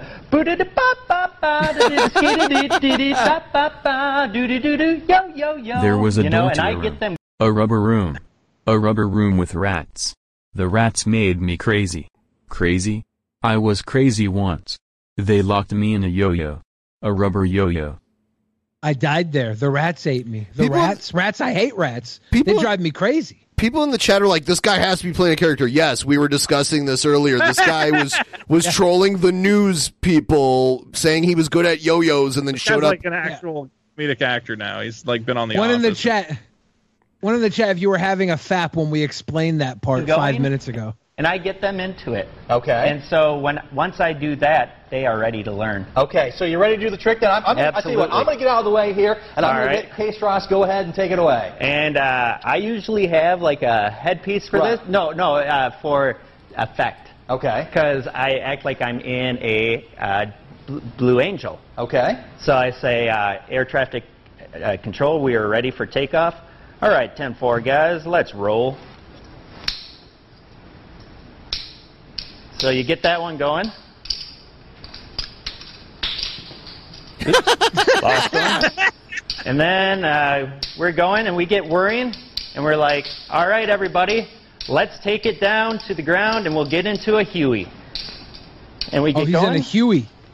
He's in a Huey, dude. What'd I do? He got into a Huey. Look at that. He went all right, Huey. everyone. We're going to switch it off here. And let's bring it back home TV behind for him. a clean landing. 10-4.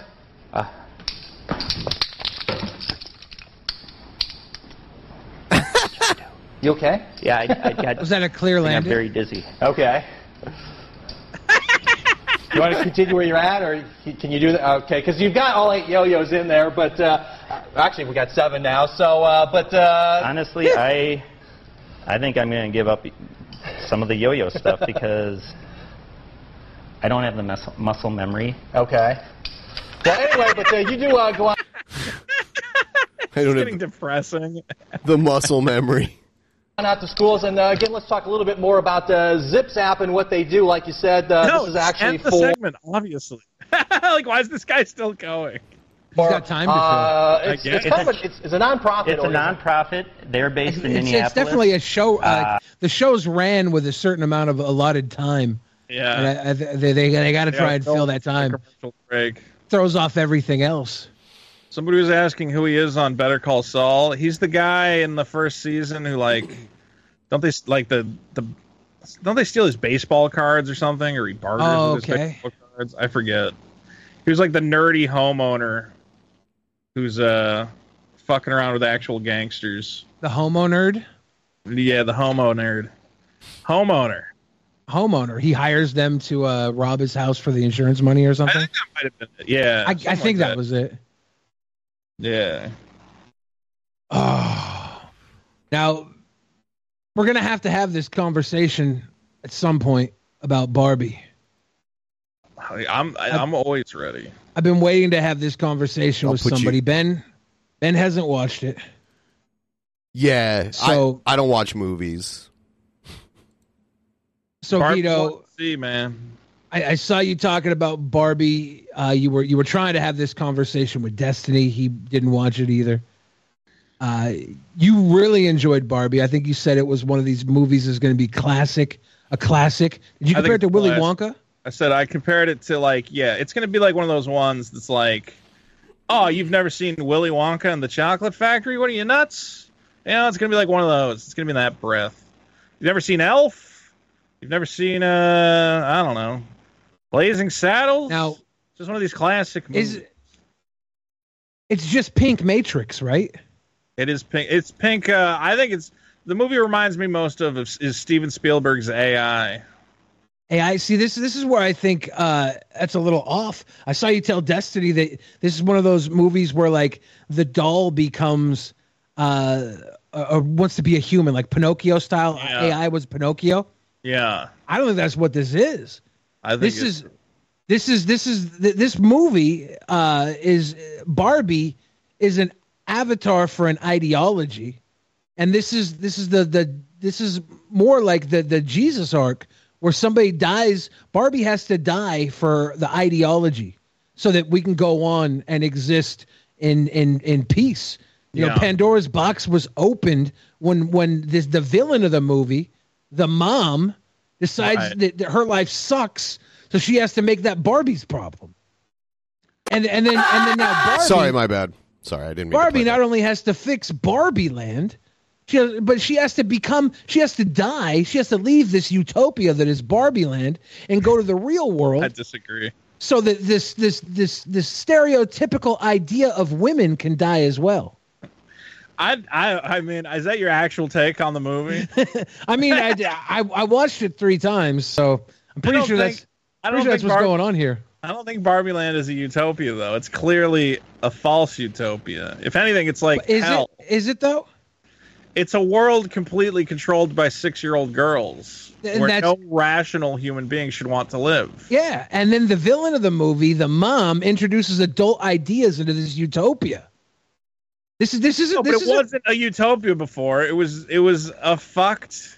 It was a 6-year-old utopia. Children. Any society controlled by the minds of children is inherently full of what do you call it? Strife and discontent and inequality. As we see the Kens live in an unequal society, because what 6-year-old girl cares about the plight of a Ken doll? They don't care. It's all about Barbie. But they're the gods in this universe.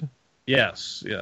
And then you look at the real world in this movie, and you get the Ben Shapiro types that think it's like an anti-masculine movie, when really it's about like male autonomy. The whole movie is like a pro-male film.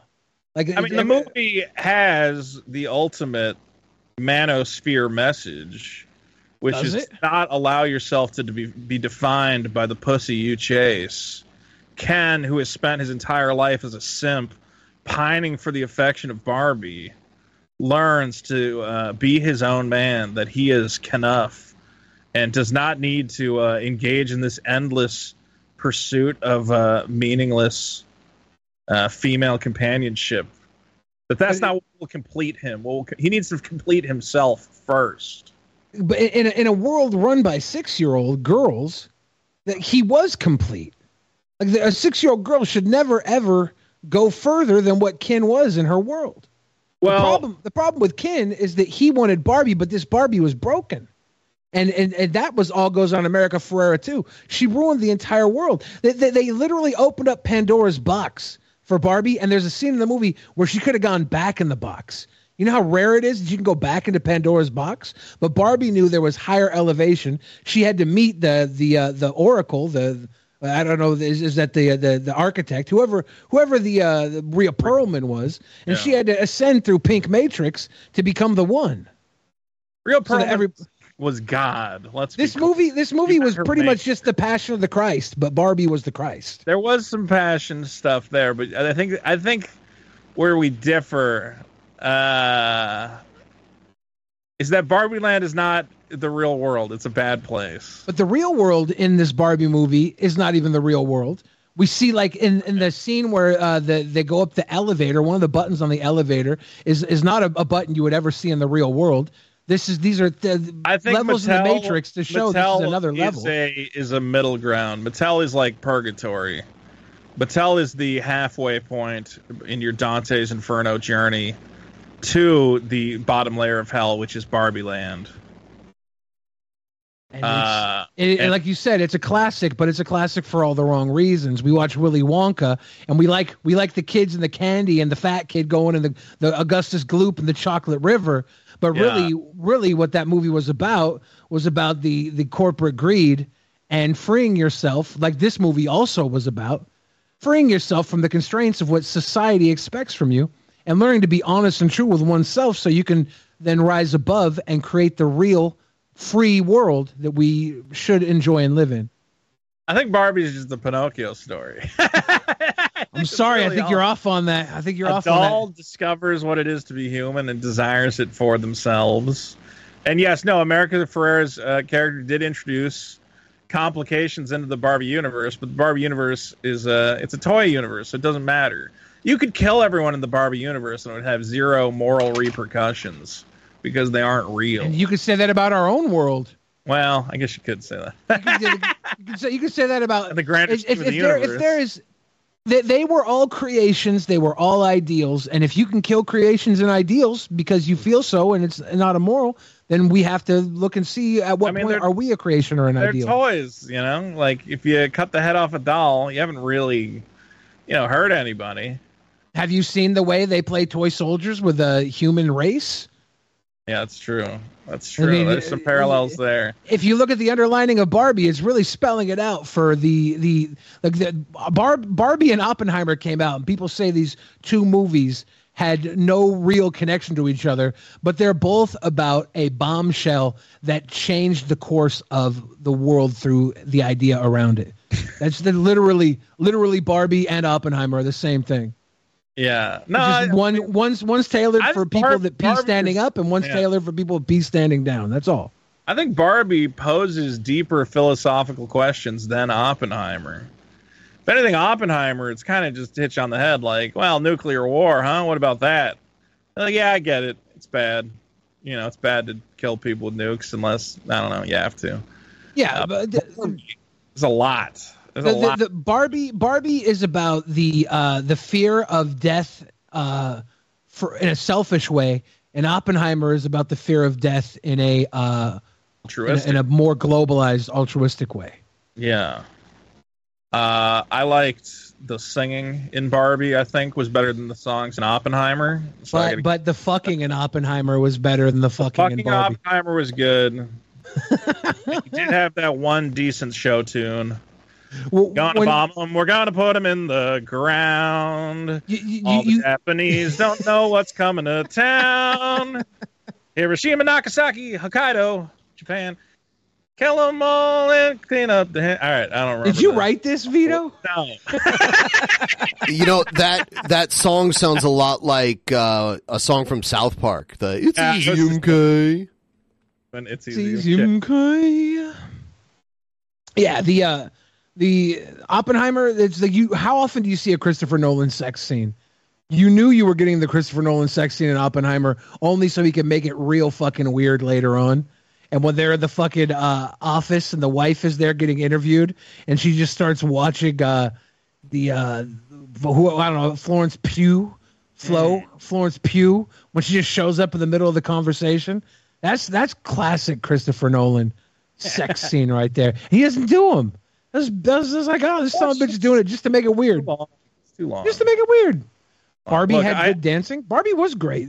I have not actually seen Oppenheimer yet because I'm waiting for it to come to home video because 3 hours is too long. I've seen Oppenheimer twice and Barbie 3 times in theaters. How do you have any time to do anything to see? Meaning I've seen 6 hours of each.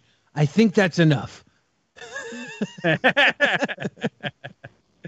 Barbie was really good. I have to decide if it's better or worse than Spider-Man Across the Spider-Verse, which was my number 1 film so far this year.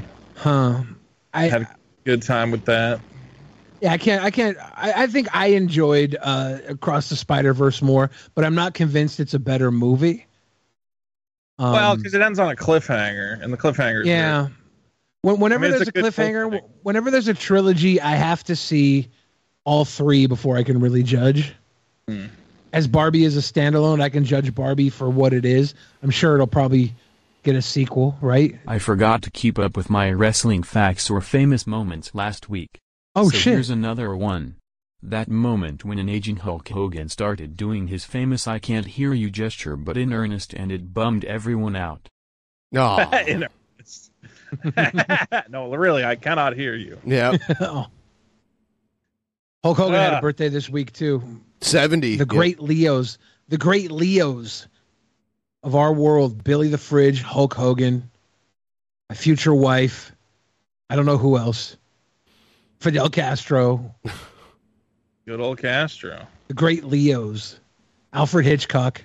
I only know those 2 because they share my birthday. Teddy Rubskin, the great Leos. Steve Martin, the great Leos.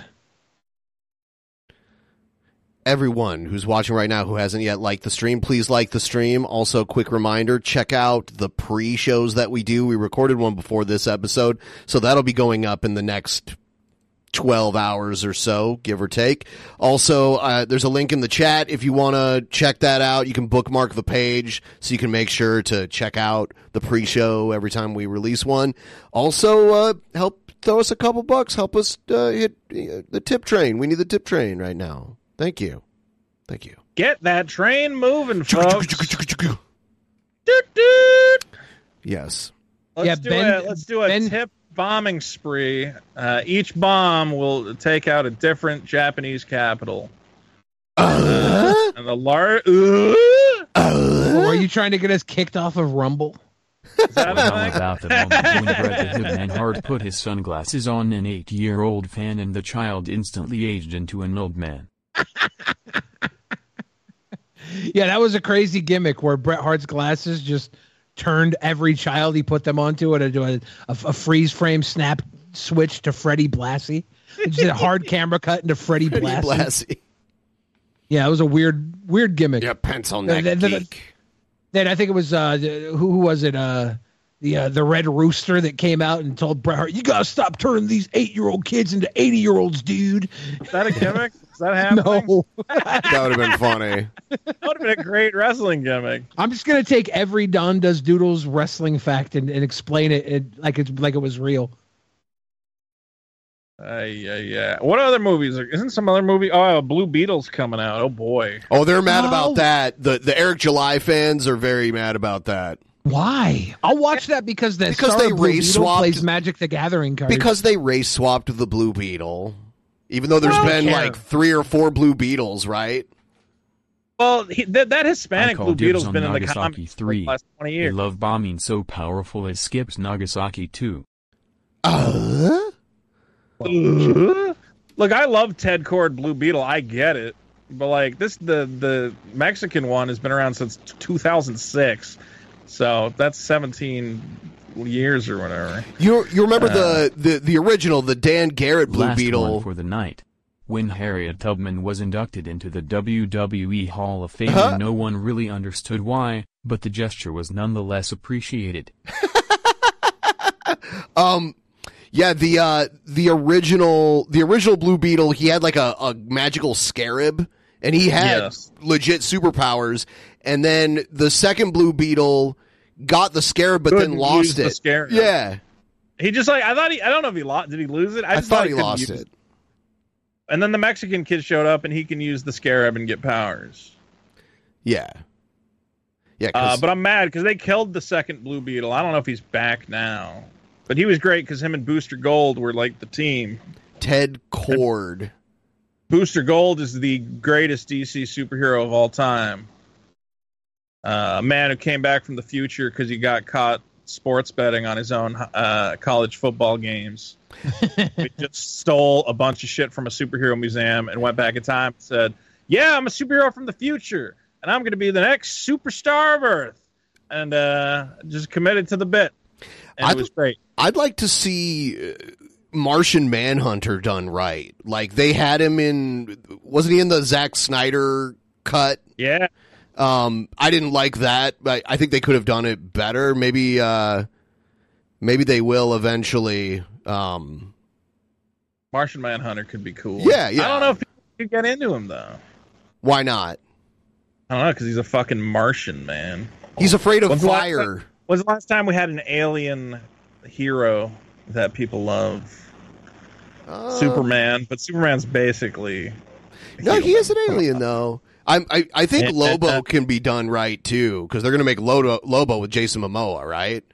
I think all this DC shit sucks, and they're fucked. You don't think they could ever do it better? James Gunn... I don't think they have a good universe. Did you watch... Did you watch Peacemaker? Yeah. I think James Gunn is pretty good with characters. I don't think it matters how bad they are. Yeah. I think he's good at storytelling. Well, Vito, the Suicide Squad. Vito, so you don't think DC has any good characters? I think they have good characters, but the problem is their shared superhero universe is like bad. It's like their characters don't work well together. Like everybody loves Batman, right? And all the stuff that's because just Batman. Villains. Yeah, and his villains. And the whole Batman universe is great. and then when Superman shows up, it sucks because you're like, hold what the fuck's on. the point of Batman? I know what's going on here because I mentioned the Lobo movie and he started shitting on everything. Lobo is a superhero who kills many times other superheroes. Does that Lobo sound is familiar? a super villain. Oh, he's like an anti-hero. No, he kind of can fall into the hero category depending Are on you who he's saying the killing. Lobo comic book ripped off Super Killer, Ben? I think so. I think Lobo came out in like the late 80s or something. Yeah, but the idea behind Super Killer is a lot different than just killing fucking I don't villains. know. I don't know about that. He's Super Killer. Like if Super Killer was actually a ripoff of anything, it would be like your local garbage man. He's just out there emptying trash, basically. Yeah, man, he's just doing his job. He's just emptying these universal trash cans. He's got to. I can tell you what shut him down. Killer's ripoff of. It's Quantum Leap. Well, kind of. Yeah, there's some of that. Yeah. It's Gantz. You ever watch Gantz? No. Or read Gantz? Bro, you gotta watch Gantz. I'm gonna tell you the story of Gantz real quick. Okay. In Japan, sometimes when you die... I understand Vito's issue here. Why is there a rich guy in a bat suit when there are at least 5 Kryptonians and like 10 the Flashes? Yeah, the universe sucks because, like, the characters don't fit together. It's like, why is Batman hanging out with guys who are, like, can just, you know, lift mountains and shit? I don't know. I guess he's good. And then, like, I don't know. They don't... The thing about Marvel is, like, most of the characters seem to have, like, roughly equal power levels. No way. No way. I mean, if you told me, like, Iron Man is going to fight, like, any one of the X-Men, I'd be like, yeah, that'd probably be, like, a fair fight. None of them are, like, but then there's, like, infinitely better than the other one. But then there's, like, these cosmic entities that are, like, gods, essentially. And then there are, like, actual gods, too. You know? Well, like, Thor and the Hulk are, like, the standout tough guys. But even the Hulk is just, like, really strong. He can't, like, fly anywhere and do anything. Barbie is a brilliant deconstruction of feminism through the perspective of a child reared in our consumeristic society that needs more boobs, beer, guns, explosions, and should have starred a computer-animated Pamela Anderson. I thought it was kind of weird in the latest Guardians of the Galaxy movie. They made Adam Warlock kind of like a buffoon, and he was not like that. That pissed a lot of people off. Yeah, that was another person I would bring up, like a character that was like really powerful. What about like Gladiator? Remember Gladiator? That was a very powerful character too. Here's what I think about the DC universe and why it fails to the Marvel universe. Because one's owned by Disney and you're a Disney stan. Yeah, I'm a Disney stan. I think with Marvel, you really understand the limitations of the characters and their weaknesses more. You know, like you understand, like, okay, the Hulk is like super strong, but he's like kind of out of control and, you know, can't plan ahead, you know? So that's an interesting character. Like, it's balanced out. Like, what is Wonder Woman's weakness? No, I'm not even sure. She's basically a god. Okay, like they also have like essential character flaws, you know, like Iron Man, you know, he's too cocky, he's a drinker, whatever else. What is, you know, Wonder Woman's essential character flaw? I don't know, she's a little like too confident, maybe. What is the Flash's essential character flaw? It depends on which Flash you're talking about, right? Any of them. I think they don't have one. There are other characters in DC that definitely have more apparent flaws, but I think Marvel works because like every character has like an obvious like psychological problem or like something that's their issue.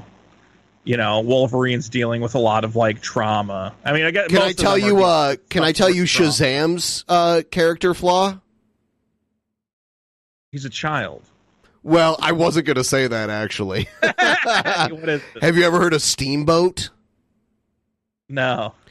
Do a Google search for Shazam Steamboat. Okay, I do know Steamboat. Okay. Yeah, I don't have to look it up. I thought about it for a second. I went, "Oh yeah, okay." Yeah. I don't. He had a slave. History with Steamboat is not good. Yeah. Like somebody's saying in the chat, you know, Wonder Woman's flaw is that she's an outsider to man's world. what? I never see that in any of the stories. Like, it doesn't come into play. Lobo has character flaws, but there are plenty. I mean, like, there's one Lobo issue where the Easter Bunny hires him to kill Santa Claus, so he wasn't the good guy in that one, I guess. The guy owns one. Yeah, but you don't need character flaws for a character to be good. You need the character to be good. Having flaws doesn't make them good, but it can. The Crisis you can have a flawless character if it's good. You can have no, I don't think you can. I think the whole point is if you have a story, the character has to have something to overcome. Yeah. It can't just be, I can't figure out how to punch this guy. I think in a good story, it's like they're overcoming some inner turmoil. What if their lack of flaws? What if their lack of flaws makes the story interesting? What if you're flawless, and because you're flawless, all the flawed people become the flaw, and the character has to I guess wouldn't that be the Omni in the Omni Man or whatever the hell what's the Amazon version of the boys? It's like the cartoon Omni Man. Yeah, he's flawless, right? No, he's not flawless. He's perfect. He's perfect. Are you talking about his power level? I'm talking about his character. Omni Man is like. I mean, he's better than everybody else. I think that's flawless. I don't watching the show. Correctly. Everybody else around him is flawed. No, he has a flawed ideology he has the right to subjugate the weak. As a narcissist, he's a flawless character. Homelander has flaws. Homelander has mommy issues. Homelander's a little, and that's his flaw. Omni-Man has zero flaw. The world around him is flawed, and he tries to fix it, but he realizes it's worthless, and that would be a flaw to try and fix a worthless world. See, this is perfect, because in the chat, Vicar Fly goes, Superman isn't flawless, Kryptonite exists.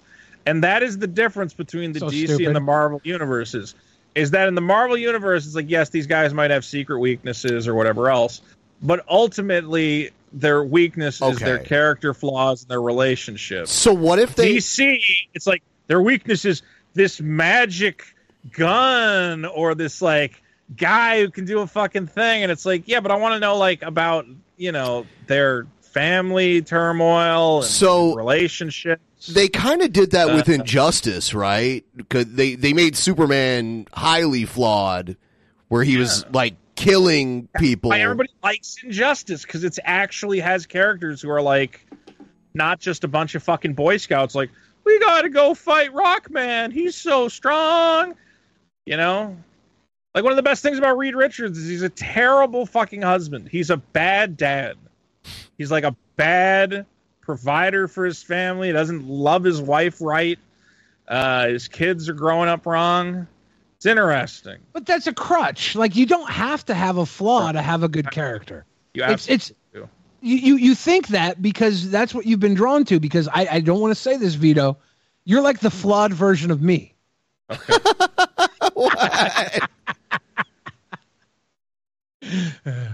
Someone in the chat says K from Gantz is a perfect flawed hero. Oh, you guys got to read Gantz. All right, I'm going to pitch Gantz to you real quick. Yeah. So when you die in Japan, you might get sent to this Japanese apartment. And in the middle of the apartment's a big black ball. And it tells you, you got to fight aliens. And if you fight aliens, I'll give you points. And if you get 100 points, you can come back to life. And you go, what the fuck? And it goes, here's a super gun. Here's a fucking super suit. Put it on. I'm teleporting you to some part of Tokyo right now to fight aliens. And then you fight the aliens. Oh, no. The aliens are shutting him down. They're silencing him. Okay, we missed part of that. Oh, okay, I'm sorry. They fight the aliens. The point is some people get really addicted to fighting the aliens. And because when you get 100 points, you get 3 options. One is you can come back to life, which would be great. 2 is you can bring somebody else back to life. If you get, like, your friend died, you can be like, all right, I'll bring it back. Or 3rd, you can trade. You can get an awesome, fucked up super weapon to keep fighting aliens. And some guys get super addicted to fighting aliens in the middle of Tokyo. Also, you're invisible to normal people for some reason, and the aliens are as well. So people are like, "Why is that building exploding?" And they don't know that you're fighting fucked up aliens. So at one point, they have the Osaka mission where they get mainly about the movies? I believe some of this has been done in DC Comics. Yes. So at one point they get the Osaka mission. They made a whole movie out of the Osaka mission, where the team gets sent to Osaka instead of Tokyo. And they're like, "Whoa, we've never done a mission in Osaka before. Who are those other guys with the super suits and the laser guns? And why are they shooting up heroin?" And a bunch of Japanese guys are just like shooting up heroin, and they're like, "I can't wait to fucking kill aliens. I love killing aliens more than anything else." And they're all smoking weed and shooting heroin, and they all have like been through the ringer and gotten 100 points so many times. They all have like samurai swords the size of a building or like giant mechs. And then they're just chasing down these aliens, some of which resemble like demon women, and then they just start like, raping them because they're high on heroin. And Tokyo team is like, "Jesus Christ, Osaka team is fucking hardcore. What's wrong with these guys?" And that's Gantz. It's invisible Japanese people fighting aliens to get points. That's pretty fucking crazy. Oh, dude, it's the best comic ever made. And it is the basis for my comic book, Super Killer, now available on Indiegogo. Yeah. I stole a lot from Gantz. Do you think that you'll have a second book out for Super Killer quicker than Eric July got Isom 2 out? No. But that's fine. Right now, my artist is real busy. So it's all about working with his schedule. In the future, I could do what Eric did and hire a bunch of guys in Argentina who have nothing else to do. But, I kind of went and found like an artist who was suited for the project. Yeah. Do you think the quality will... I found a guy who's in demand who like has other people trying to pay him to make stuff. So yeah. But whatever. I think once we get this knocked out and he sees how much money he can make, I think hopefully we'll be able to make future issues happen quicker. Nice. Don't forget, though, go to Indiegogo, check out Super Killer. You're going to love it. You're going to love it. Got some cool shit. Somebody asked something. Oh, someone says, "I'm convinced Vito has read like 2 DC comics." Look, I've read the good ones, okay? I've read, what's the Superman? All-Star Superman? Sure. I've read Long Haul. Well, any of the Batman stuff doesn't count because all the Batman stuff's good because Batman is a flawed character. Like, we explore Batman's flaws. He's a fucking... a psychologically damaged weirdo who can't get close to anyone because he's worried about them getting hurt. That's interesting. Okay, and he has to know the foil to everybody, or else, he's basically the strongest character in DC, isn't he? Like he knows how to beat everybody. Yeah, well, he's got a plan for everybody, and that's why he's interesting. But okay, so I can name the good Batman books and the good Superman. What's the best Wonder Woman story? There isn't one because they're all bad. I don't know. I saw this Wonder Woman porn parody. It's pretty good. Okay, well, that sounds good, but that's different. Wonder Woman's a bad character. What's the best Flash story? Flashpoint? Again, that's just a Batman story. Oops. Okay, so that doesn't even count. A lot of the DC characters I like are kind of the more fringe ones, like I like the Sandman. Vertigo, if you do like John Constantine and Swamp Thing, that shit was all interesting. But DC doesn't do that shit anymore. Yeah. Kingdom Come is the best comics ever. Kingdom Come sucks. What's that guy's name? Ross? Alex Ross? Alex Ross can draw real good. He can't write for shit. Damn. Earth X is interesting, but then it went off the rail. Dude, Kingdom Come sucks. You think did you read Kingdom Come? I don't read comic books. I watched the Barbie movie and compared to the Matrix. That's literally all I do. I guess Alex Ross did not write Kingdom Come. He just illustrated it. Kingdom Come is what if some dude with horns killed the Joker and made everybody really sad. And it's just not interesting. I mean, it's cool watching all the art's really good, and it's cool watching all those guys fight, but the actual story is just nothing. It's a nothing. I wish they had a Joker comic book where the Insane Clown Posse joined the Joker and took down Batman and the Wu-Tang Clan. That'd be fucking dope. I think that DC... I don't know how you do a DC. Just do it. Here's what they should do. Fuck all the other characters. Just make a Batman universe. They fucked it up because they made a bad Batgirl movie. Go back, make a good Batgirl movie. Make a Nightwing movie, make a Batman Beyond movie, make a Teen Titans. Do we know the Batgirl movie was bad? Didn't they not release the Batgirl movie? Apparently it's dog shit. Well, have you seen the ones they have released? Maybe it's good. Yeah, no, I mean, based on the ones that they have released, I'm gonna say it probably was way worse than the ones they've been putting out. Do you think maybe they don't know what good is? I heard the one that they didn't release has Brendan Fraser in it. Academy Award winner Brendan Fraser. How could that be bad? A lot of ways that can be bad. There's a lot of ways. Name one Brendan Fraser movie that was ever bad. Oh wait, Monkey Bone. Fuck. That's not fair. That was a Chris Kattan movie, wasn't it? I don't actually remember if it's Monkey Bone. Or what was the name of it? Shit. I'm looking up his movies. There's like one, wasn't he in like Kangaroo Joe or whatever the fuck? Kangaroo Jack? Kangaroo Jack, no, that was Anthony Anderson and the Jerry O'Connell from Kangaroo Jack was not my guy. People are saying it was Monkey Bone. Bedazzled was good. Encino Man, classic. Weezing the Jesus. Let's see. What else? The Nut Job. He did a voice. Was this Girls? Cartoons? I don't count because his face isn't selling the film. I don't know. Was Inkheart the one? There's some DS game, and it's like the only Nintendo DS game that has Brendan Fraser on the cover. I wanted to buy it just for that reason. Brendan Fraser games on the Nintendo DS. Okay, there's 3 Brendan Fraser games according to this video. Mummy 3, Inkheart, and Journey to the Center of the Earth 3D. Inkheart. That's what I want. Inkheart from the Nintendo Monkey DS. Bones was golden. TF you mean? Thank you, Mighty Five. I think Vito is just obviously has only read 2 DC comic books, and he obviously does not watch all of Brendan Fraser's movies. Yeah. Obviously. I always kind of hope they'd make a Crisis on Infinite Earths movie series, but that'll probably never happen. They did it for the TV show. Nobody watches the shows. Yeah, I didn't bother to watch it. Vito. Yeah. Right here, right now, on the spot. What's the biggest problem on Infinite Earths?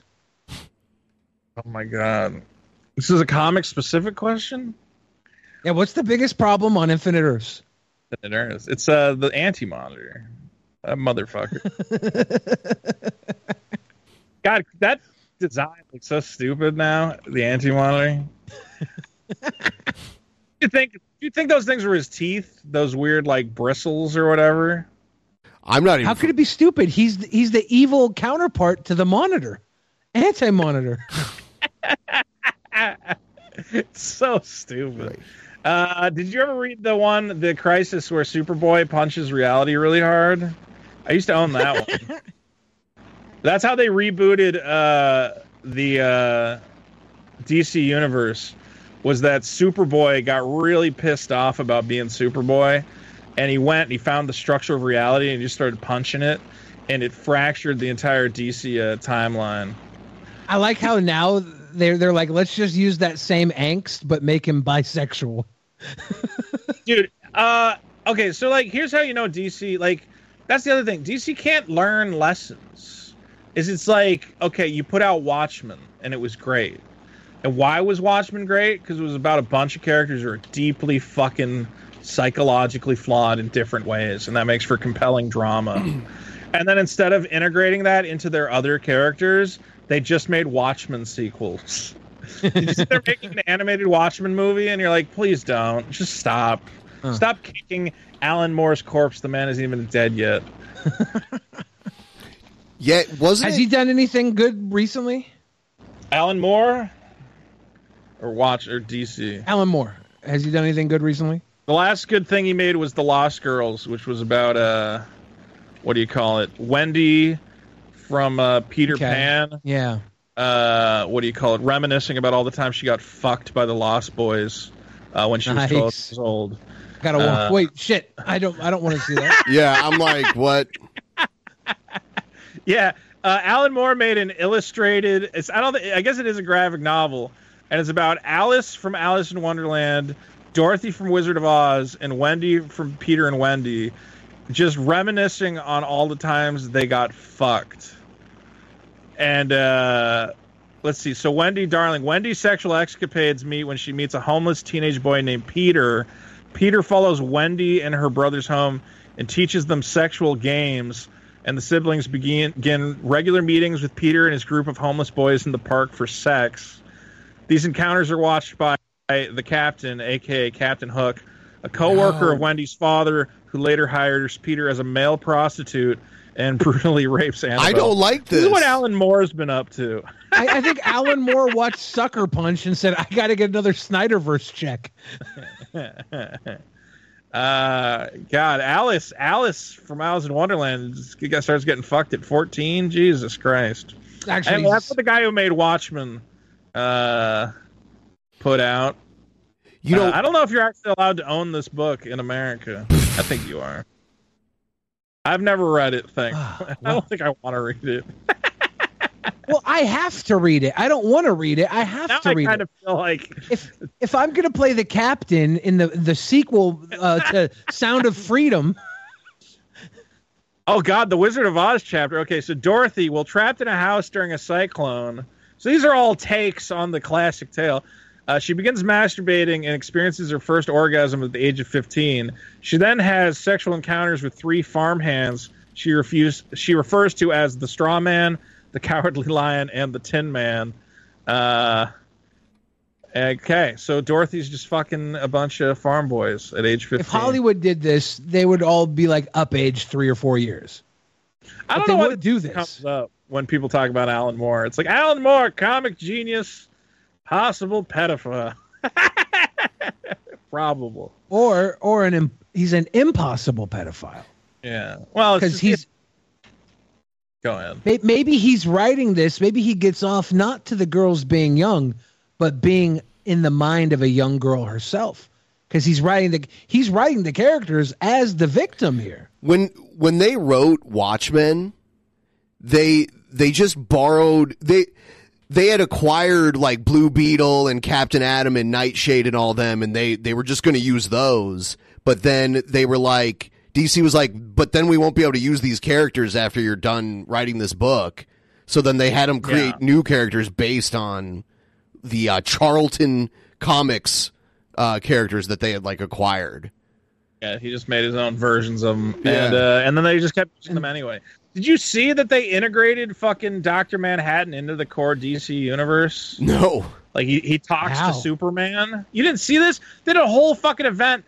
The idea being that I do remember that. At the end of Watchmen, where he goes, I'm going to go create my own worlds. He went and created the DC universe or took it over or some shit.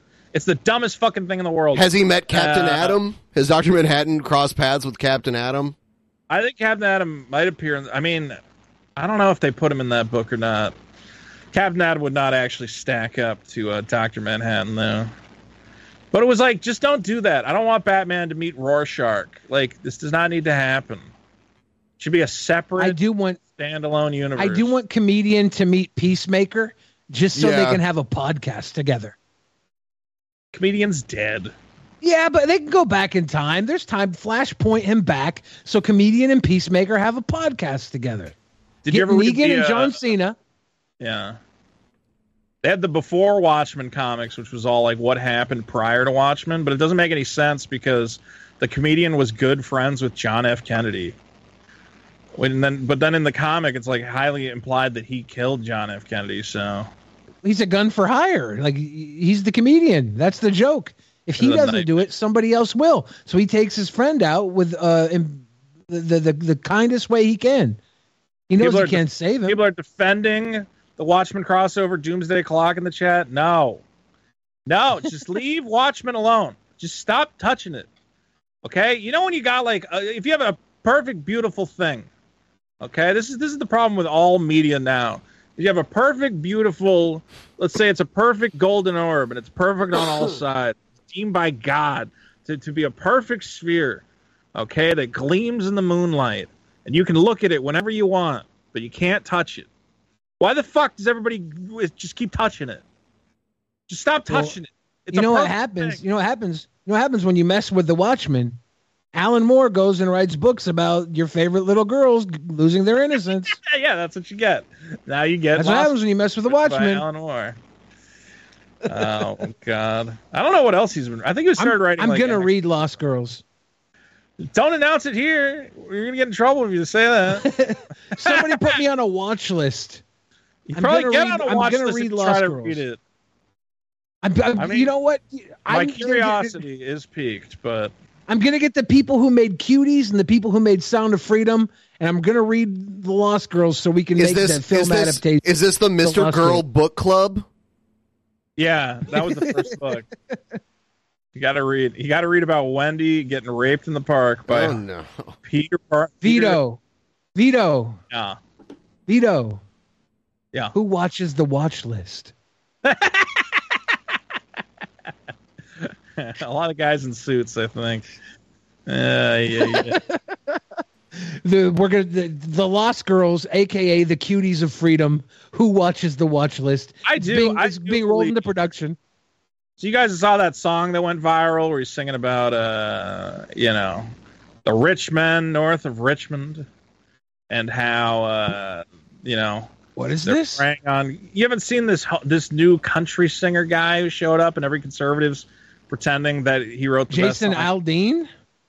No, it's a new guy. What? There's a new super conservative? Yeah. And his song's all about how politicians are pedophiles and fat people on welfare don't deserve anything. And everyone's going, oh, he's a hero of the working class. And I go, I think if you're on welfare, you're part of the, whatever. Anyway, based on that success, I think we're going to enter an era where I don't understand how there's not like a big movie or like Sound of Freedom was big. I think we're going to start getting like some like pedophile hunter movies. Like big budget ones. Oh my God. Remember How to Catch a Predator? Yeah, I think that's going to come back, but it's going to be like way more intense. I think they're going to have like it's going to catch a predator and lock him in a Saw type trap where God, we should just do Saw for pedophiles. People would definitely buy tickets to that. And it's like if it's a Chris Hansen situation, it's probably going to happen. That's the hook of the movie is that you're watching the trailer and it's like To Catch a Predator setup, and it's like, all right, well, what are you going to do? You're going to call the cops or whatever? He's like, oh, we're not going to call the cops. And then a trap door opens up under the guy, and he goes down a slide, and it's like a Saw fucking hostile situation where they just torture and murder pedophiles. Okay, I think he would take a bunch of money. This is not an idea that should be used in the real world. This is an idea that could be used in like a film. But you know how in Hunger Games everybody fights to survive? Yeah, one pedo gets to escape. It's not pedos. It's people who are willing to give up their lives by going and hunting the pedos, and then they obviously go to jail for the rest of their life. But that's the idea is that they're sacrificing their freedom to take one off the street. And that's the film. It's like the reverse, not Hunger Games, but it's like the catch and release. How to Catch a Predator, catch and release. Yeah. But you don't get released. I think just based on the way media is going, that everybody wants to be everyone's dreaming about hunting pedophiles. It's like the most common see for a young man now is like, if I caught one, oh man, the things I'd do to him. Why not just make it real and just make a movie out of it? There's two sides of fundamentalism in America: hunting the pedophiles and becoming them. It's sick. It's sick. Did you hear the guy from The Blind Side is suing his parents? I didn't see that was what happened. I saw a little teaser for it on the news, and I didn't get to the actual meat of the story. He's suing the parents. What's he suing them for? For saying that they lied. They never actually adopted him. He said the lawyer checked the paperwork, and that instead of adopting him, they just forced him to sign a conservatorship that let them take some of his money. And then they sold that the rights to their story of oh, we helped this guy or whatever. He didn't get any money from the book or the movie. Did he make it to the NFL? Yeah, I mean he made NFL money, but come on, they made a whole movie about him. He should get a piece of that. Probably made more money from that fucking Blindside movie than his career. Maybe. Yeah. No. If they did him wrong, then I guess kind of ruins the movie. Pay it up. Kind of. Well, I mean, did you see the movie? The only good thing about that movie is that whenever I get in a car accident now, I reach my arm across the person next to me so they don't die. Yeah. I was like, oh, I could do that. I'm the blind side. I'm the blind side. I'm the big strong guy. I'm better than a seatbelt. I just blindside for them, and then I save their life. That's the only good thing that movie ever did. Yeah, I did not see that. I don't watch these white lady saving black people movies because I just don't. Something about them makes me uncomfortable. Like, this big dumb black guy couldn't have done it without me, and I'm like, oh, Jesus Christ, white lady. Well, we got to make movies to make big dumb white ladies feel like they could save a big dumb black guy, or else they have nothing in life. It's the reverse King Kong, right? Oh my God, dude! What? Everyone, please like this. Yeah. We know. Yeah, we got that. Everyone, please like the stream, and we're gonna wrap it up Happy in belated birthday, Billy. Here, Ben, have some money. Thank you. we're gonna wrap up in like 5 minutes here. If we want to do one last tip train, please do. Please hook us up with one last tip train. And guys, one more time, real quick. Show them this page. They're going to love it because you guys can still get on. We are still taking late backings for the Super Killer comic. Yeah. I know I've insulted all the DC fans in the audience. Look, I think sometimes it works. Just a lot of the times it doesn't. It really is a cool-looking book. The story looks freaking awesome. Dude, man, I'm writing the 3rd issue right now. So nice. There's so much stuff we're going to do that's like a ton of fun. Again, the big problem is speed, but I think once we knock out this first one, we'll get some assistants in there who can help us get the books out quicker. You know, it's a learning process. Obviously, I've never made a comic book before, but I put in the time to get the best possible artists, get the best possible art. I got some guys helping on the sides. It's going to be great. It's going to be great. Go to Indiegogo, check out Super Killer. Get yourself a copy. It will. I'll say this. Eric July, all these people are buying 10, 20 copies. They're like, someday this is going to make me a millionaire. Guys, in 10 years, you're going to be able to sell that copy of Super Killer #1 for $2,500 American dollars. That's my estimate. If you get a first edition copy of this #1 issue, you're going to make a 2,000x multiplier. Let's say that. Why not? You're going to be rich. You're going to be or you're just going to get a pretty good comic. That might happen too. Well, this money actually is going to go to somebody who is going to put it to great use. Yeah. They're not going to buy a rubber van with it. They're not going to buy a warehouse just to house the unsold comic books that he could have given you cheaper. Did you see his stretch goals on the campaign are literally like $100,000? I buy myself a van. Happy. It's like that's not what stretch goals are. The stretch goals are for your back. Thank you. Happy belated. My stretch goals were like you get these cool trading cards if you scroll down. Like every thing we hit, I added more trading cards, and they're free. You get a free bunch of trading cards. Eric buys himself stuff, so they're pretty far down the page. Oh, okay. So yeah, good work, Eric. We have real stretch goals. Yeah, there's one. You'll see the whole gallery real quick. There's some cool ones. Yeah, they look like the classic Marvel trading cards, like the design. There's some artists you may recognize, including Autistic Boobs. Mint Salad has made a card. Mint Salad. We also have Sheebie Jeebies, a.k.a. Mr. Girls, beloved, has stepped in. Oh, really? Yeah, we have a card from her. YOLO Swag Studios. I don't know if you guys follow him on Twitter. He's hilarious. And Nice. you might even have one drawn by me. Can you believe it? That last one is done by this guy who stole your username. Some asshole. Fucking guy.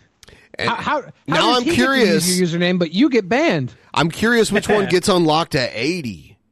Because I see there's one. Yeah. Oh, yeah. There's one way to find out. We're $4,500 away from $8,000. It's slow, we get a couple sales every week now that the main campaign's over. I think when the book's ready to launch, we're going to publicize the page again and go, now's the time to get in.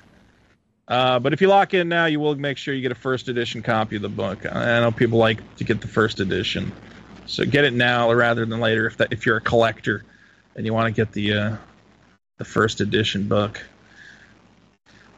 Once I print it again, it's going to not say first edition anymore. All right. Yeah. Tip train, guys. Tip train. One last time. After the show ends here, for all of the patrons, we're going to be doing a booking committee where we decide some of the details of our Patreon shows that'll be happening before the end of this month. So everyone that's $5 and up can watch the stream where we discuss it.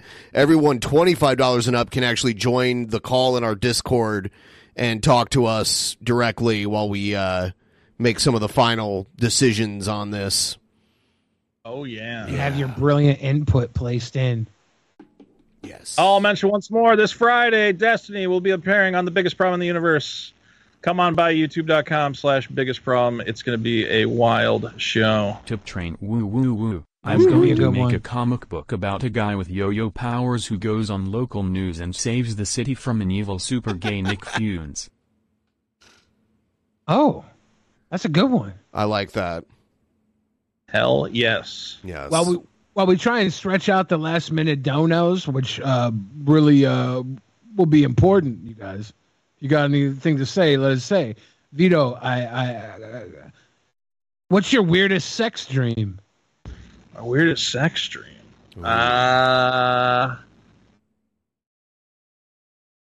He's like, no, I shouldn't tell that one. No, I shouldn't tell that one. I think there was one where I was going to have sex with my mother, and I was like, well, that's not a good story. Were you Christian? You're like, wait, that's not the weirdest. I don't know how that happened. I think luckily I woke up before that happened. No, it's usually just like, I think it's usually just my ex-girlfriend's about to sit on my dick, and then I usually wake up before anything good happens. Oh, well.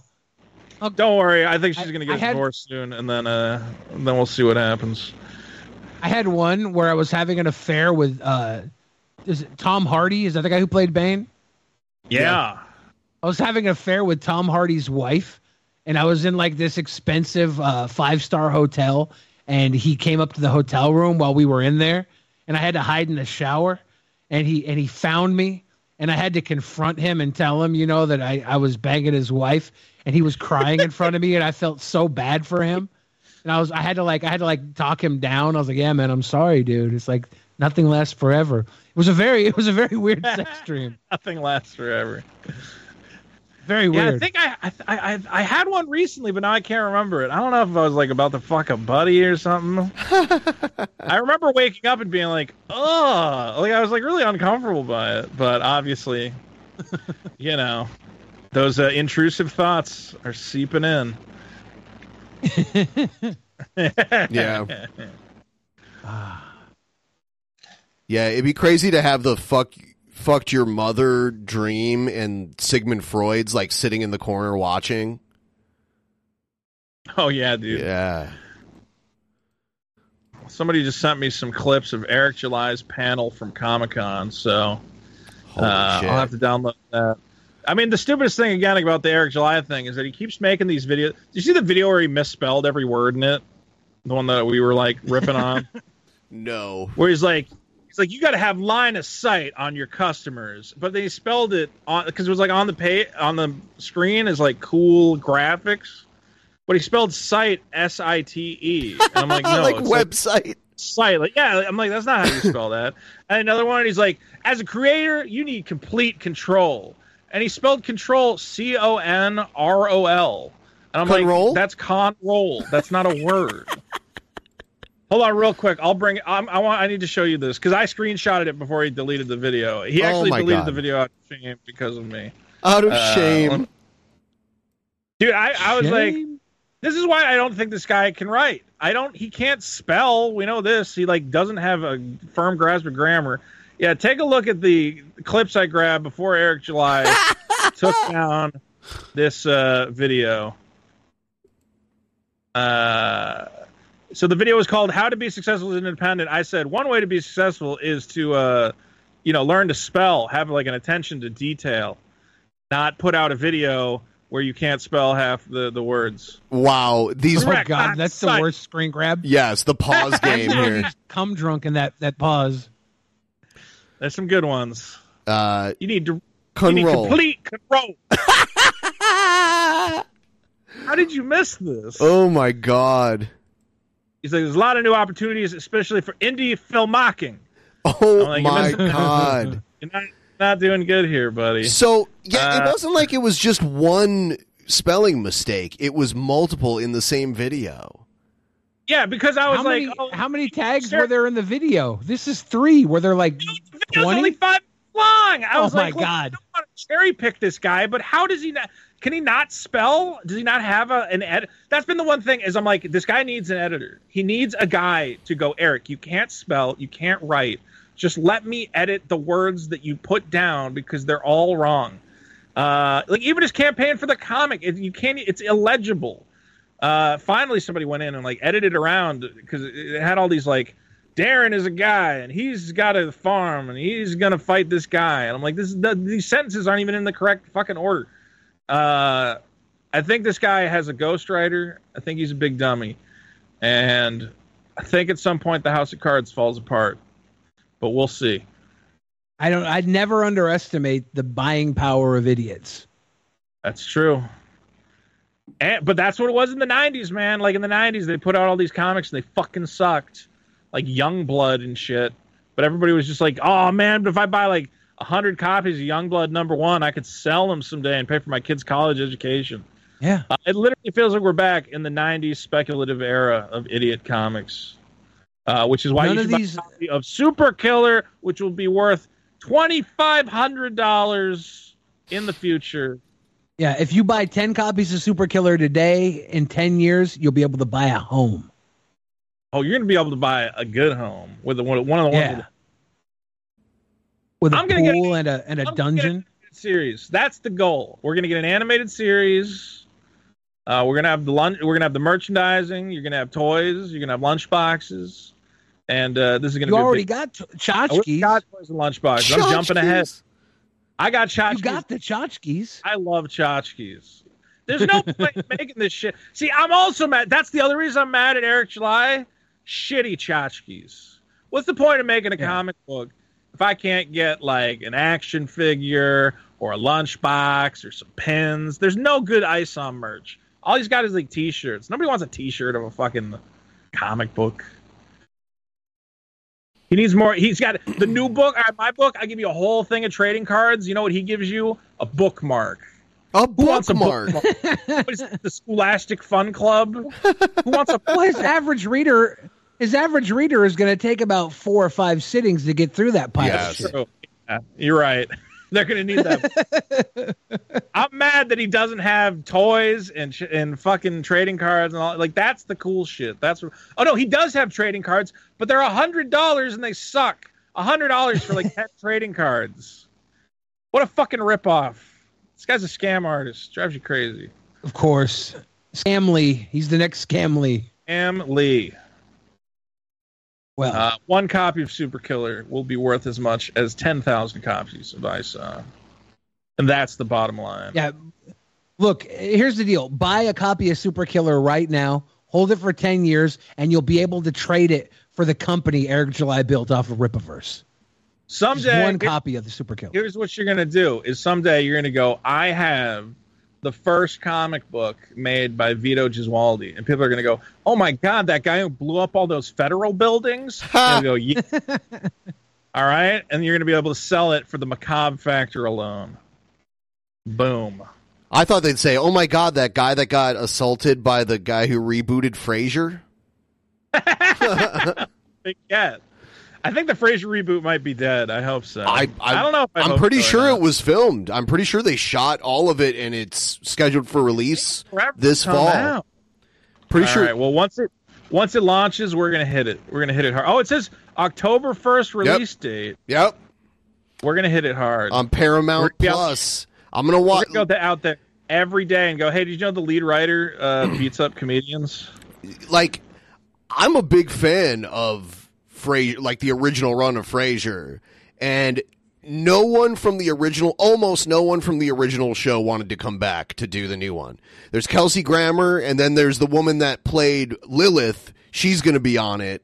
And then there's everyone else is new. There's no Niles. There's no Niles. There's no Daphne. There's no Roz. Obviously, there's no Martin because he died. There's... what do you call it?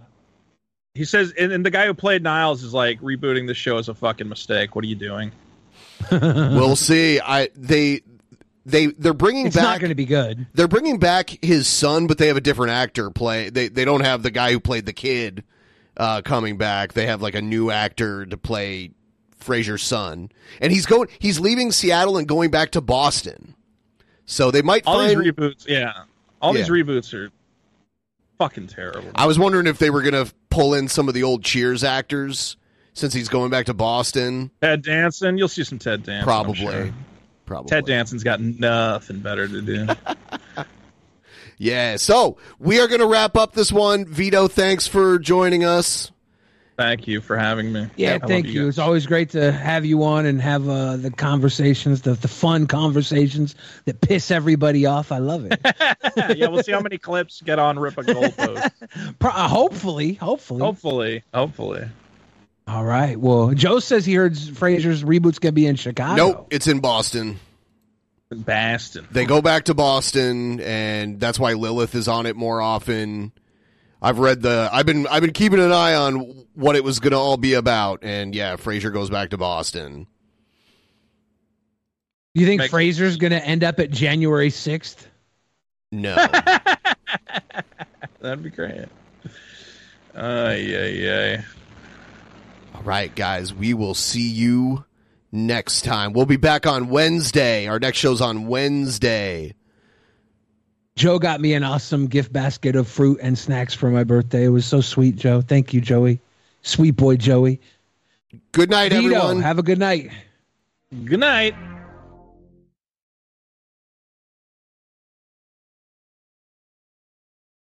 In the beginning, there was nothing. And then there was the Drunken Peasants Podcast. Drunken Peasants. Drunken Peasants. Drunken Peasants. Drunken Peasants. From the strangest corners of the internet, gonna get TP'd by Billy and Ben. You know where you can find them at. Get ready, cause they're gonna kick your...